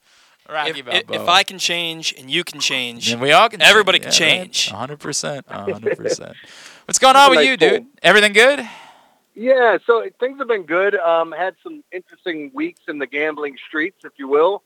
I had a really bad beat this weekend, which everybody let me know. Were you on the Arkansas thing this weekend? Arkansas was my top play on Saturday. Yeah. And it was a bad beat for a couple different reasons. Like, the game was close, so I'm not upset by how it finishes. But when you watch it in real time and realize that they were going to run out the clock and the whistle blew, then they research it, and then a kid goes to the foul line to shoot 2, which could have at worst made it a push if you had it at 3. If you had it at 2.5, you're guaranteed to win. If he hits both of them, misses the first, hits the second, pass it in, don't want to foul, don't want to get near somebody, guy chucks up a 3-pointer that banks off and goes in. Unreal. And Kentucky covers by a half. So, Unreal. Yeah. What Kentucky, you were happy. If you had Arkansas, you were me. Yeah. You hate life. Do you know your all-time worst? So everybody knows, of course, Van Pelt has been famous for the bad beats thing. Do you have one, like the story of the Belk Bowl? Do you have one that will stay with you eternally? That there will never be able to be a day where you shake that particular beat? I have 2. Okay. That stand out. So one you'll understand. One game you'll remember because it's one of the biggest comebacks in Super Bowl history. But so I had Georgetown minus. This was a long time ago. We're talking like 2005, 2006. I had Georgetown minus. I think it was like 16.5, and they were covering by 18, and a guy threw up a 3/4 court shot, and it went in. And it covered the spread. And I don't remember who they were playing. So they end up winning by and it's no harm, no foul to most people watching the game. Of course not. They end up winning by 14 or 15, whatever the number was. But I know the 3/4 court shot that went in covered the spread, and they counted it. But the one that stands out to me most is the 28-3 Patriots comeback on the Falcons because of how easily that could have ended. So think about you're winning a ton of money. It's almost like Who Wants to Be a Millionaire. You're down to that $1 million case, and you got 5 other cases to choose between. So I was hitting every single prop bet. I was winning the game. I had Atlanta in the under. I'm locked in. Oh, you meant deal or no deal. I was trying to figure out what I swear to God, when you said Who Wants to Be a Millionaire. What did I say? Oh, none of Who Wants to Be a Millionaire. I'm like, what are the cases and Who Wants to Be a Millionaire? What are you talking about? I figured it out. I mixed up my shows, but I did not mix up this game because I lost. I was winning a small fortune, and then it went from winning a small fortune in 15 minutes to losing it. Losing everything because I had this stuff like James White under receptions, under yardage. There was just a lot that I really liked in the game, and I didn't think they were going to go to James White because of game flow and this and that he wouldn't play a part in it. And, of course, he got hot in the fourth quarter, and they just rolled him. He scored a touchdown, and I had him not scoring a touchdown. Just everything that could go wrong. I had Tom Brady under passing yards. Everything was hitting, and it was a mortal lock. But more importantly, I had a ton on the game. And I had the under and the Falcons parlayed, and both of those blew up. So it was one of those days where I was so happy at the end of the third quarter and so sad when the game ended. It just, Yep, that is an eternal bad beat. You're 100% right about it. That's an eternal bad beat. Well, even in the end, with them throwing the football, if Matt Ryan doesn't take a sack, they kick a field goal and they win the game. 100%. 100%. It's absolute insanity the way that went. All right, let me cover this with you. So we were just talking about this a second ago. Everybody's making fun of the baseball players for this ghost win idea, and I get it. It's absurd. But I also get what it is they're trying to say. They want there to be an advantage to trying to be one of the best teams in baseball because it means that those teams will try to spend more money on players in the offseason, right? If the team if you go 7 teams in the playoffs in each league and the 7th team has roughly the exact same chance of winning as the first team does, then they're afraid that owners will say, well, we don't need to spend all that much money because we don't have to be the best team. We just have to be good and then get in and have a chance. They want there to be an inherent advantage to being the best team or one of the best teams in the league because they think that's going to drive teams to spend more money, right? So let's accept that premise for what it is. We all seem to agree that the idea of a ghost win is absurd. I mean, it's laughable how bad that is. I suggest if you're going to do a best of 3, right? If you're going to put 7 teams in the first series, it's going to be a best of 3. Just say that the other top 4 seeds, the 2, 3, the C3, and the 4 seed, get to host the entirety of the series, right? That makes the most sense to me. Is that where you are? Okay. Yeah, and it's funny, like not to just totally ruin the question that you were about to ask, but like I can see where you're going, and my mind moves the same way yours does in this fashion, where it's like that makes the most sense. This ghost win thing is nonsensical. And trying to set this up. And I understand what they're trying to do, but I just think it's like the competition committee in football. I think they're overthinking things too much. Just like, it's baseball. We know what it is. You don't think it's fair. They need to come to an agreement on what the playoff format's going to be, how many teams get in, all of that. And that seems like the minutia to me compared to some of the other stuff, the money and the financial stuff where the Players Association is like, okay, this is what we want. And then, of course, ownership says this is what we want. And then they're incrementally moving $1 million. Doesn't make any sense to me. But this thing, it seems like a no-brainer. But if you're going to do it in that format, then why not just have them play all the games at home? That is a distinct advantage. Correct. That would make you say we need to try to be. And again, we all know, like if the team that's a lower seed happens to have 2 really good pitchers, they could win the series. You know what I mean? Like it's not as if it can't happen. It's still an opportunity. But I do think it covers the side of it where there is a serious advantage to trying to go and be really good and spending real money and competing and knowing that it's not just as simple as if you get in, you have as good a chance as anyone. Yeah. And it's been a big problem in baseball. Like if you look at some of the other sports, Glenn, like the NBA, we've seen other teams get in and make a run.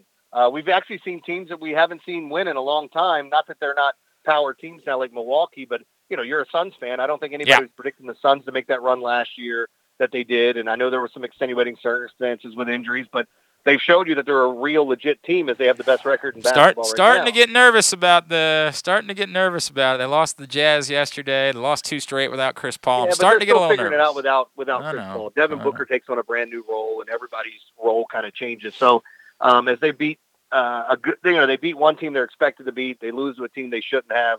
And then, of course, last night's game was a tough one. The Jazz are good. Jazz, they're a good team, and they're finally healthy again. By the way, how bad are the Lakers? Holy F, man. Well, I talked about this. That was my top play yesterday, the Pelicans. And I said, why are people still betting on the Lakers? Like, they haven't been watching them. Like, oh, my God, they're the Lakers. They're going to figure it out and flip on a switch. And, they're only a 1.5-point favorite of the Pelicans.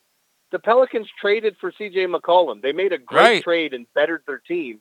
They're a better team than the Lakers, whether people want to hear it or not. But that's kind of the point, though, that where it's a little bit more wide open in the other sports. And I forget who it was that just did the article where they were talking about, like, realistically, like, who has a chance outside of the big dogs in baseball? Like, do you have a chance to make it? Like, the Rays went to the World Series 2 separate times in the past, 15 years now, 12 years, whatever. But do we really think that they're going to be mainstays to making that run? Because everything has to go perfect for them. Like, they haven't missed on a trade. For the most part, they've stayed relatively healthy. They've made great moves in picking up vets that don't have huge contracts, finding the perfect fit. At some point, one of them blows up in their face, and they're right back behind the 8 ball, in my opinion. I think the Giants fall off this year. Some of these teams that we expected, like, oh, my God, I can't believe they're in it. This is a great story. The Brewers. teams that haven't been there before, at least in a long time. I feel like in baseball, we always know who's going to be there and make that run. They just have a stranglehold over the division with no salary cap. It's going to be the same thing. They really have to have an off year for them to not be in the playoffs. You're right about that. That is true. And I guess what I would say is I still get the concept, though. Like, I still don't think this is – I still think that there is a relevant argument for the players to say, but we want more teams to be trying, right? We want to be incentivized for more teams to try to be like the Padres a couple years ago, or the Blue Jays, or the Rangers this offseason. We want there to be more teams to feel incentivized to really go for it instead of just sitting back and saying, we'll take our chances. You're not wrong that, like, the teams that have just sat back and took their chances probably aren't going to be the teams that win the World Series anyway, for the most part, right? Like, that's true. But I still think it's to try to further incentivize more teams to push to be that team. So doesn't the that lottery becomes a big dog. make more sense than anything then, as far as like the draft picks go? And again, you're not going to usually get immediate drawback from the draft picks. In baseball, we know it takes, look, we're still waiting on, year 3 now with Adley Rutschman, and some of the expectations. Some of the things I heard is that he might be starting at catcher on opening day, to the shock of many, but we'll see how it plays out. But if you change up the lottery, even if you gave everybody the same amount of ping pong balls, if we did it that way, 1 through 12 or 1 through whatever, right. What you're going to have teams doing is, if you get to that 12 or 13 mark, is intentionally try to lose to get into the lottery. Right, into the lot, yep. 100%. But I don't know what the correct answer is, but I think there has to be some sort of way to do that. The correct answer is put a salary cap in baseball. We don't have that issue. Well, and more specifically, a salary floor too, right? I mean, that's the both part. Of those. That's the part that we don't talk about nearly as much, which is when people throw out salary cap as being problematic. Well, if it comes along with a salary floor, then we'll talk, right? And I get it. The Major League Baseball Players Union has stayed this powerful because they've stayed this powerful, right? Like, they are not just going to suddenly agree to something. But if they could be guaranteed X amount of dollars every year, no matter what, I mean, I think at that point it might be worth considering there being a salary cap as well. But I don't think it's coming. I don't think it's coming this week. I don't think that's happening. I don't either. Yeah, I don't think so, that's Glenn, happening. let me do a little play-by-play here and give you. I always like to tell you the more interesting. Oh yes, please. So, yeah. One of my favorite things back in the day is my buddy owned a liquor store, and I would go in and I would literally drink behind the counter with him. We'd sip on Jameson, and we'd people watch, and we'd just hang out, and it was just cool, kind of a cool, fun way. You'd see the little old ladies that sneak a bottle of vodka into their purse. And, yep. It's more fun when we do it early in the day, like 11 a.m., and you're watching people go to work and seeing how the whole thing works out for them and what to.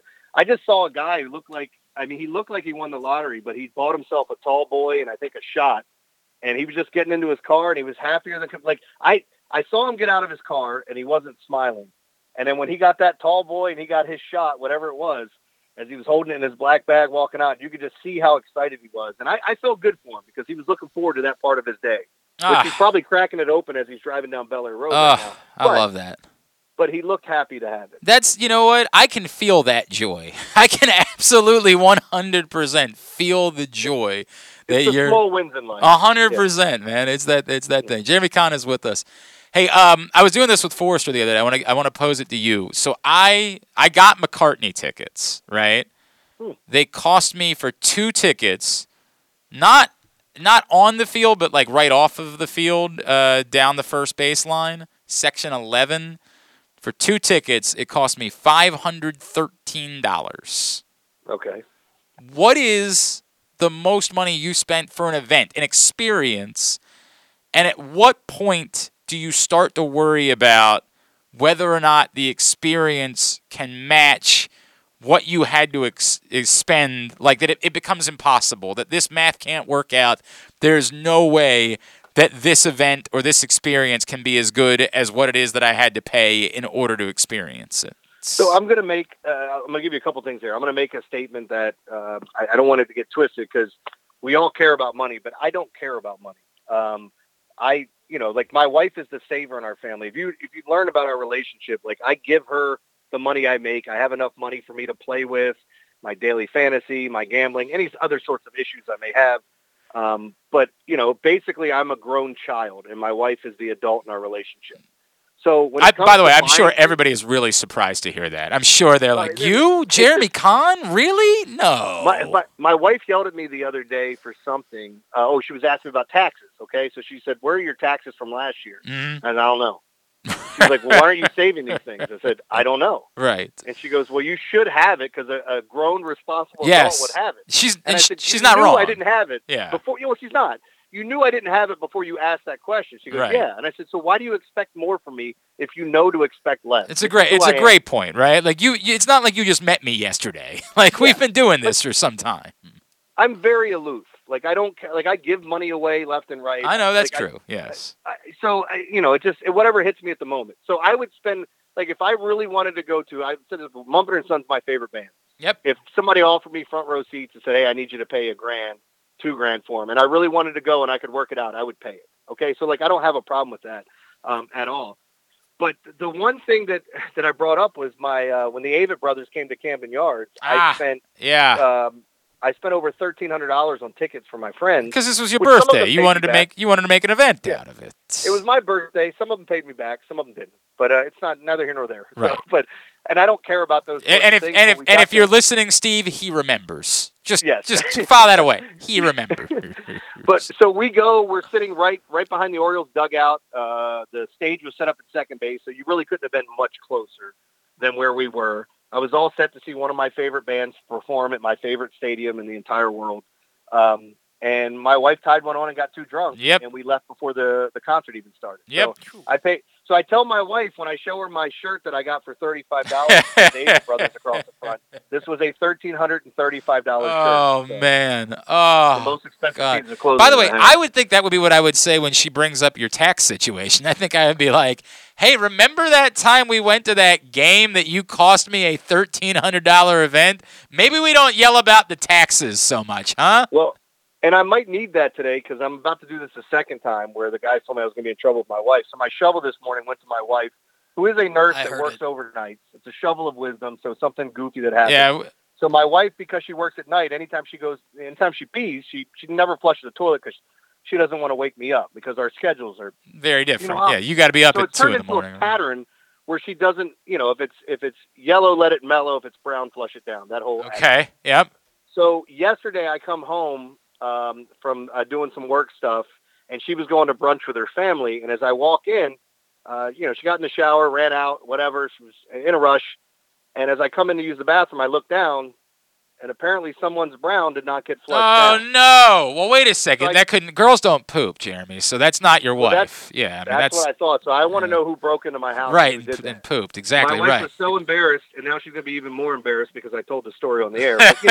But,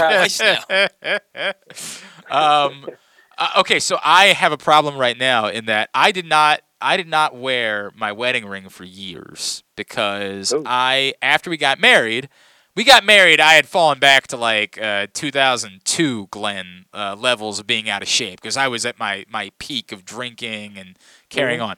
So in the years after we got married and when the kids came along and I said, "Oh, right, I don't want to die. I need to be around to help these guys out for a little while," and got myself back into shape, my ring was too big for my finger, right? It was just so I couldn't wear it. And then a pandemic hit, and I never had the time to take it back to get it resized, right? It took years. She would harp about it. She would lose her mind about it. I finally got it done. I literally just got my ring back last Friday. And now I get very nervous when I'm in the shower about the ring coming off because it still feels loose. It still feels like it's... So I take the ring off when I get in the shower. And last night, apparently the second time in a week that I forgot to put the ring back on when I get out of the shower. And she loses her mind. As if it's me announcing I don't want to be married. This is how separated from reality she is. The reality is I'm very happily married. Everyone knows. I love my wife. We've got these 2 wonderful kids. There's a reality because I have twice forgotten to put my ring back on when I got in the shower. she is convinced that it means that I hate her, that I don't want to be married, and that I'm going to run around and try to find some young Latino woman to build a new life with, or something along those lines. Is that who you would build your new life with? Was a young Latino? I don't know who. If I had my choice, I want to check your search history. So my wife. No, you know what? Take that. You don't want to check my search history, Jeremy. My wife is the one that leaves her thousands upon thousands of dollars wedding ring and engagement ring in the soap dish next to the sink literally every day. But mine, that's less than $1,000. If I take it off and leave it on the counter, she's like, babe, I found your wedding ring. You're like, hey, yeah, I found yours too. Right? Yours is in that soap dish every day. Look, I've always been uncomfortable with the idea of it. When we got married, I said, look, I will tattoo "I'm married" on my hand. That to me is more comfortable than the idea. I've just never worn a ring in my life. It's weird to me. And getting used to it again after not wearing it for 3 years is very weird to me. Like, it's uncomfortable. It's odd. I told you what happened with me, right? Because I wore my wedding ring so much, like I literally never took it off. I was playing flag football, and we were in our championship game, and someone tipped a pass, and it hit me right on my ring finger, and it popped my knuckle out of socket to where my finger was hanging down, like beneath my palm. As I'm shaking my hand, I looked down and went, "Oh my God!" And I immediately popped it back in the socket. And one of the guys on my team goes, "That's not your finger with the ring on it, is it? You're going to want to get that off now because it's going to swell up." Yeah. And I was like, "Great idea." So I go to take it off, and I can't get the ring off. Yeah. So I finished the football game, and we're trying to get the ring off. Priorities. Let's be fair. Yeah.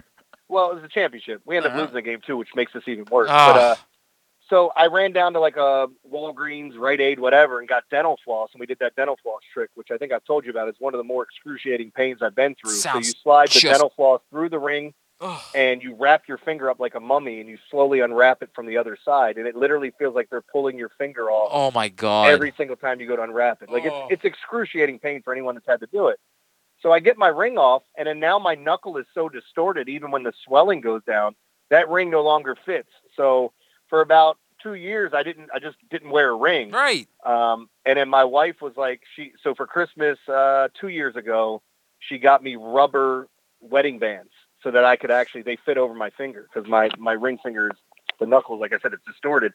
So now I wear a rubber ring, and I have about 8 of them. But once this one breaks, I'll just put on another one. Oh, it's a real shame about your finger in that lawnmower accident back in the day. Just really. Yeah. Oh no, that wasn't me. That was some other. That was somebody else. I forgot about that.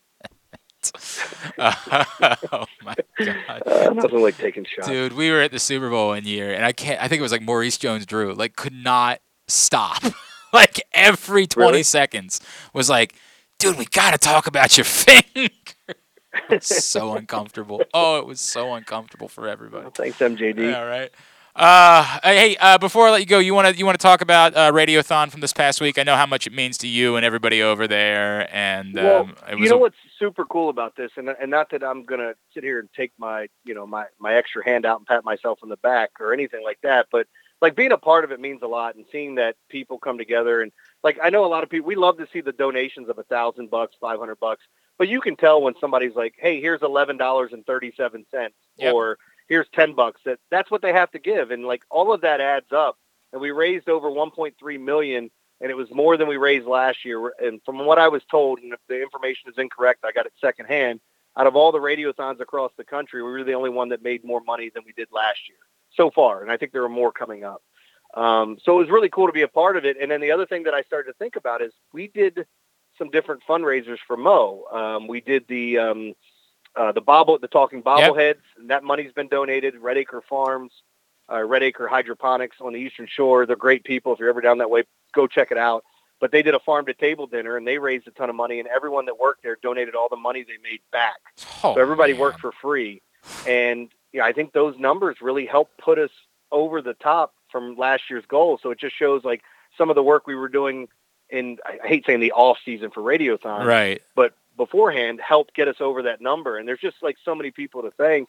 And look, I truly believe, like I love being a goofball.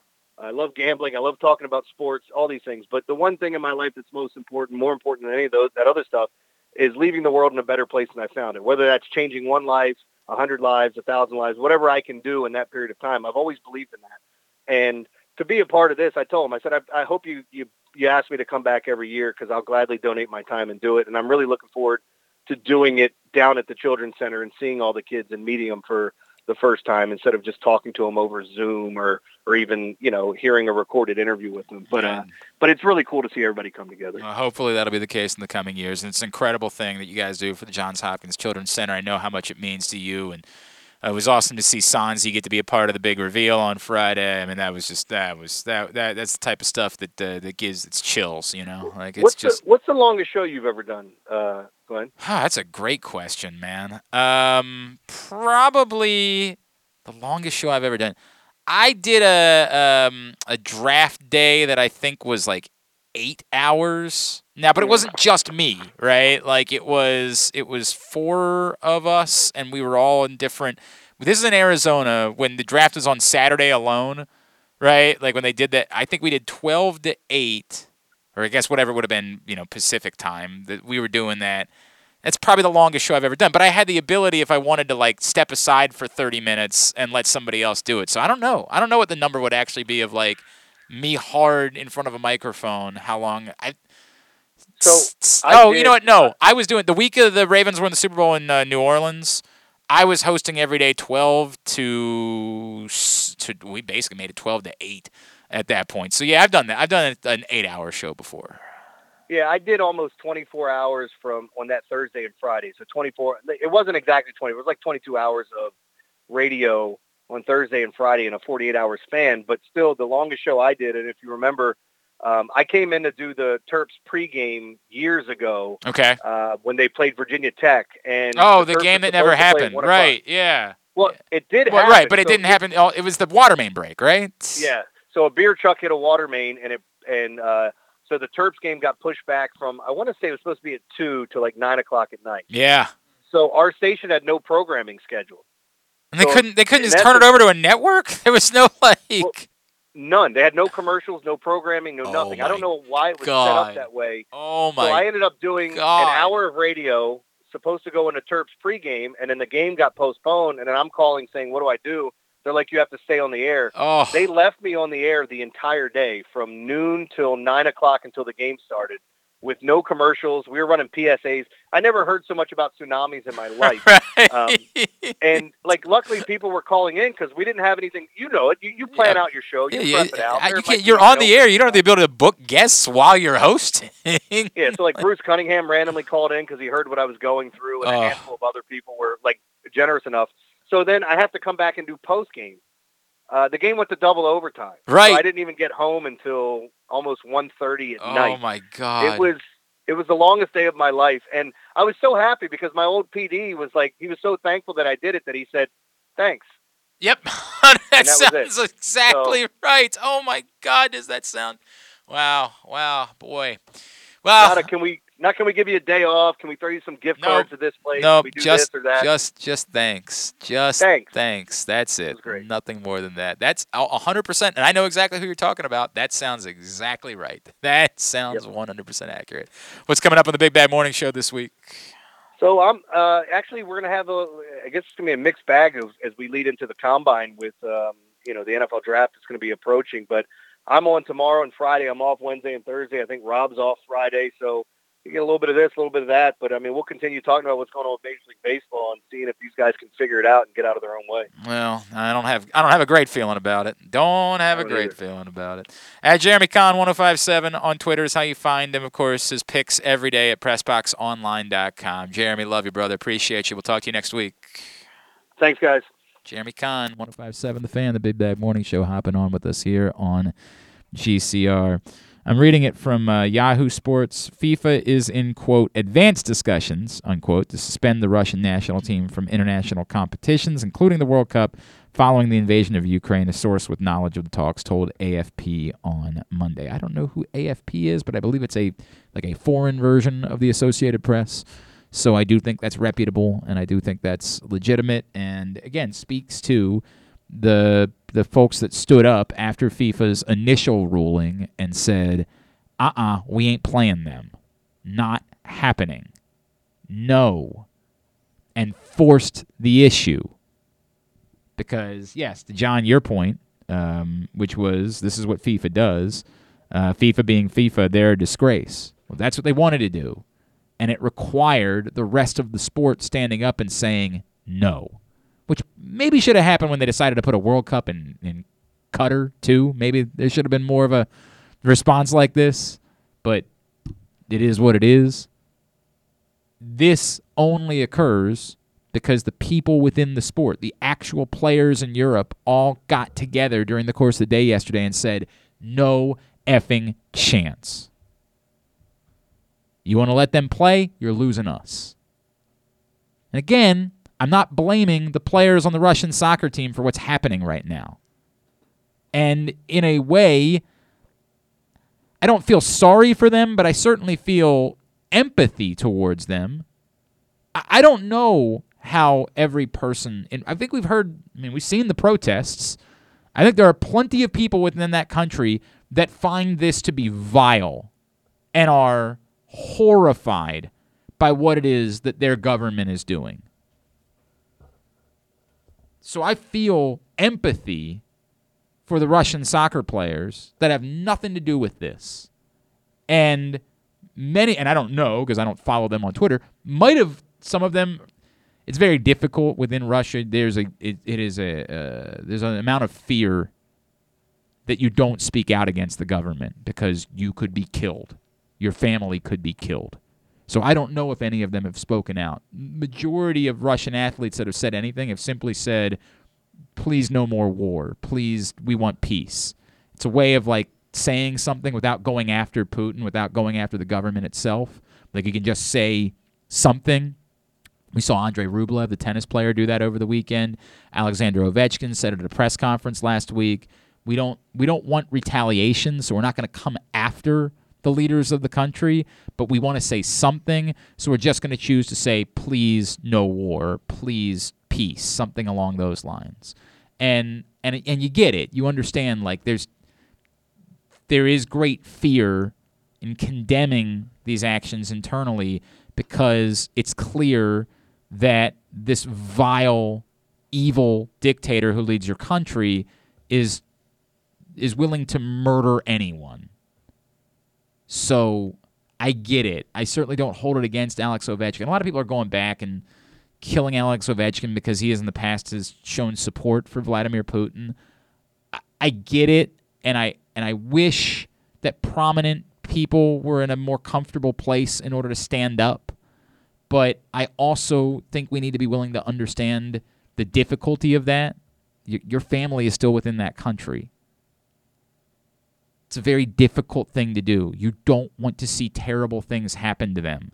And if you use your platform and you are as prominent as Alex Ovechkin in doing it, it's very clear you could be putting your family in danger for doing such a thing.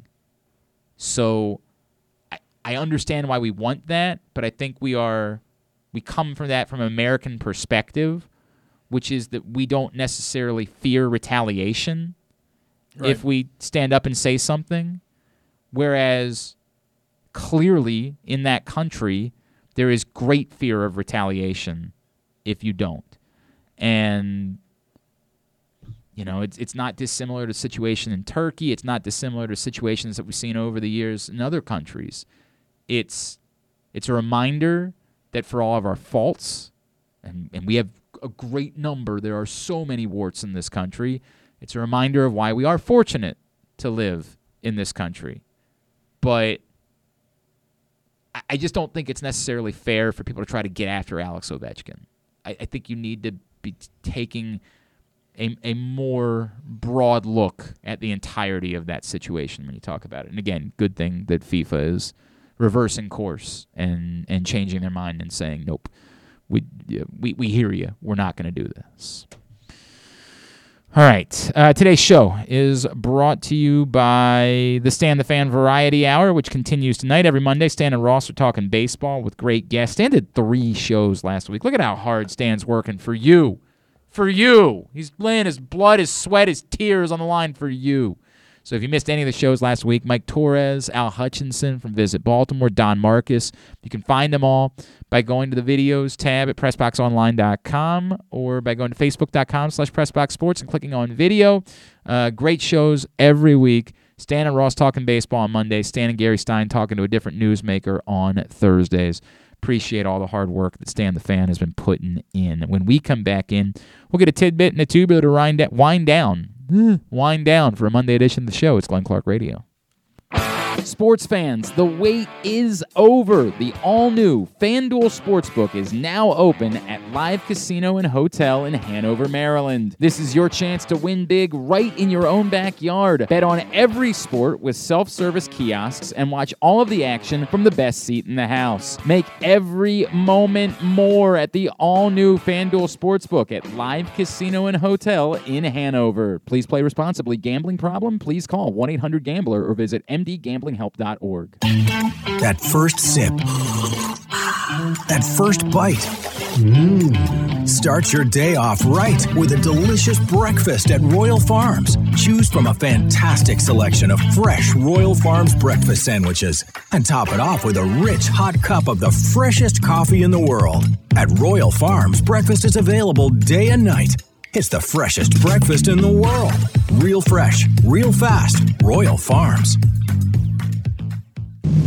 The newest edition of PressBox is available now. On the cover, we celebrate the 20th anniversary of Maryland men's basketball's 2002 NCAA Tournament Championship, as Gary Williams reflects on how the program rose from the ashes of NCAA sanctions to the pinnacle of the sport, and why his perspective of the title run has changed now 2 decades later. Plus, Juan Dixon, Lonnie Baxter, and the rest of the team relive the moments that ultimately led them to cutting down the nets in Atlanta. PressBox is available for free at over 500 area locations, including 60 Royal Farms stores. And you can always find the entire edition, as well as the best daily coverage of the Orioles, Ravens, and Terps at PressBoxOnline.com.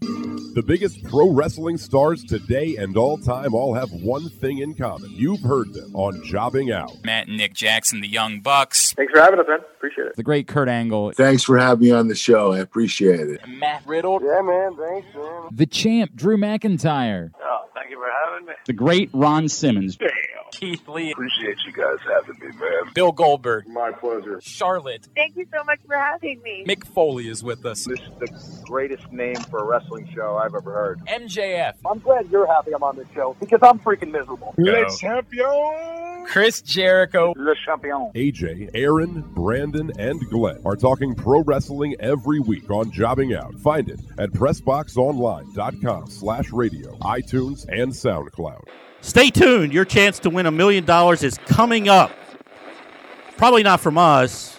You're listening to Glenn Clark Radio. All right, winding down for a Monday edition of the program. Let's go ahead and get a tidbit. Tidbit is brought to you today by Live Casino and Hotel Maryland. Of course, you know, that's my place. That's my spot. FanDuel Sportsbook, 51 self-service kiosks, and the personal betting windows. The kiosks open 24/7, so whatever it is that you're betting, whatever it is, you're betting soccer matches that start at 7 in the morning, no problem.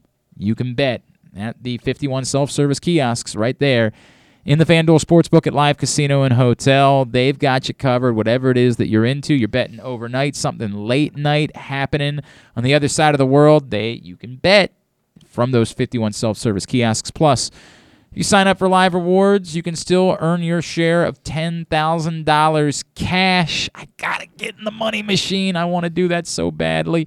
You got to sign up by March 31st because the cash drawings are on April 1st. Live Rewards members, new Live Rewards members, that is, also can receive up to $20 in free play just by signing up. All right, in yesterday's decisive victory over Ohio State, Fats Russell, who is averaging 22.5 points per game over his last 6 games, scored 27 points for Maryland. The performance tied Aaron Wiggins for the second most points scored in a game for Maryland since the start of the 2020-2021 season. Okay. The most points scored since the start of that season was by Hakeem Hart when he went off for 32 points on December 4th, 2020 versus St. Peter's. Sure. It was a legendary night. It was the 13th time in school history that a player scored 32 points or more, a feat accomplished by 8 other players. Can you name them? And I have to give you a hint because it's not. They have all occurred. The first occurrence was in 2002. Well, Gravis, I know. Gravis Vasquez, how many times? I want to say he did it twice. Graves Vasquez did it 3 times, including the all-time Maryland University of Maryland high 41 on February 27th, 2010. I do remember that. In fact, that might have even been that Virginia Tech game that Jeremy was just talking about. Since 2002. 30 the first point occurrence games. was in 2002. Right, I know. So they're all since 2002. Mm-hmm. Yeah, that's what I said. I just wanted to make sure there was no... No, that's all. This is a bad era of Maryland basketball, man. Remembering things that occurred in this era is brutal. There's only one name on here that I wouldn't expect you to get. Yeah, I mean, that's fine. Okay, so we're just throwing out the really good players. I get that, but Melo Trimble. Melo Trimble did it once. And I think I remember that. But, even that I'm not certain of. Right. Diamond Stone had that crazy game against Penn State. He did it once. I think he scored. I don't remember what he scored. He was like 35. Yeah, he had that, but it was one game that he had. It was just nuts. Because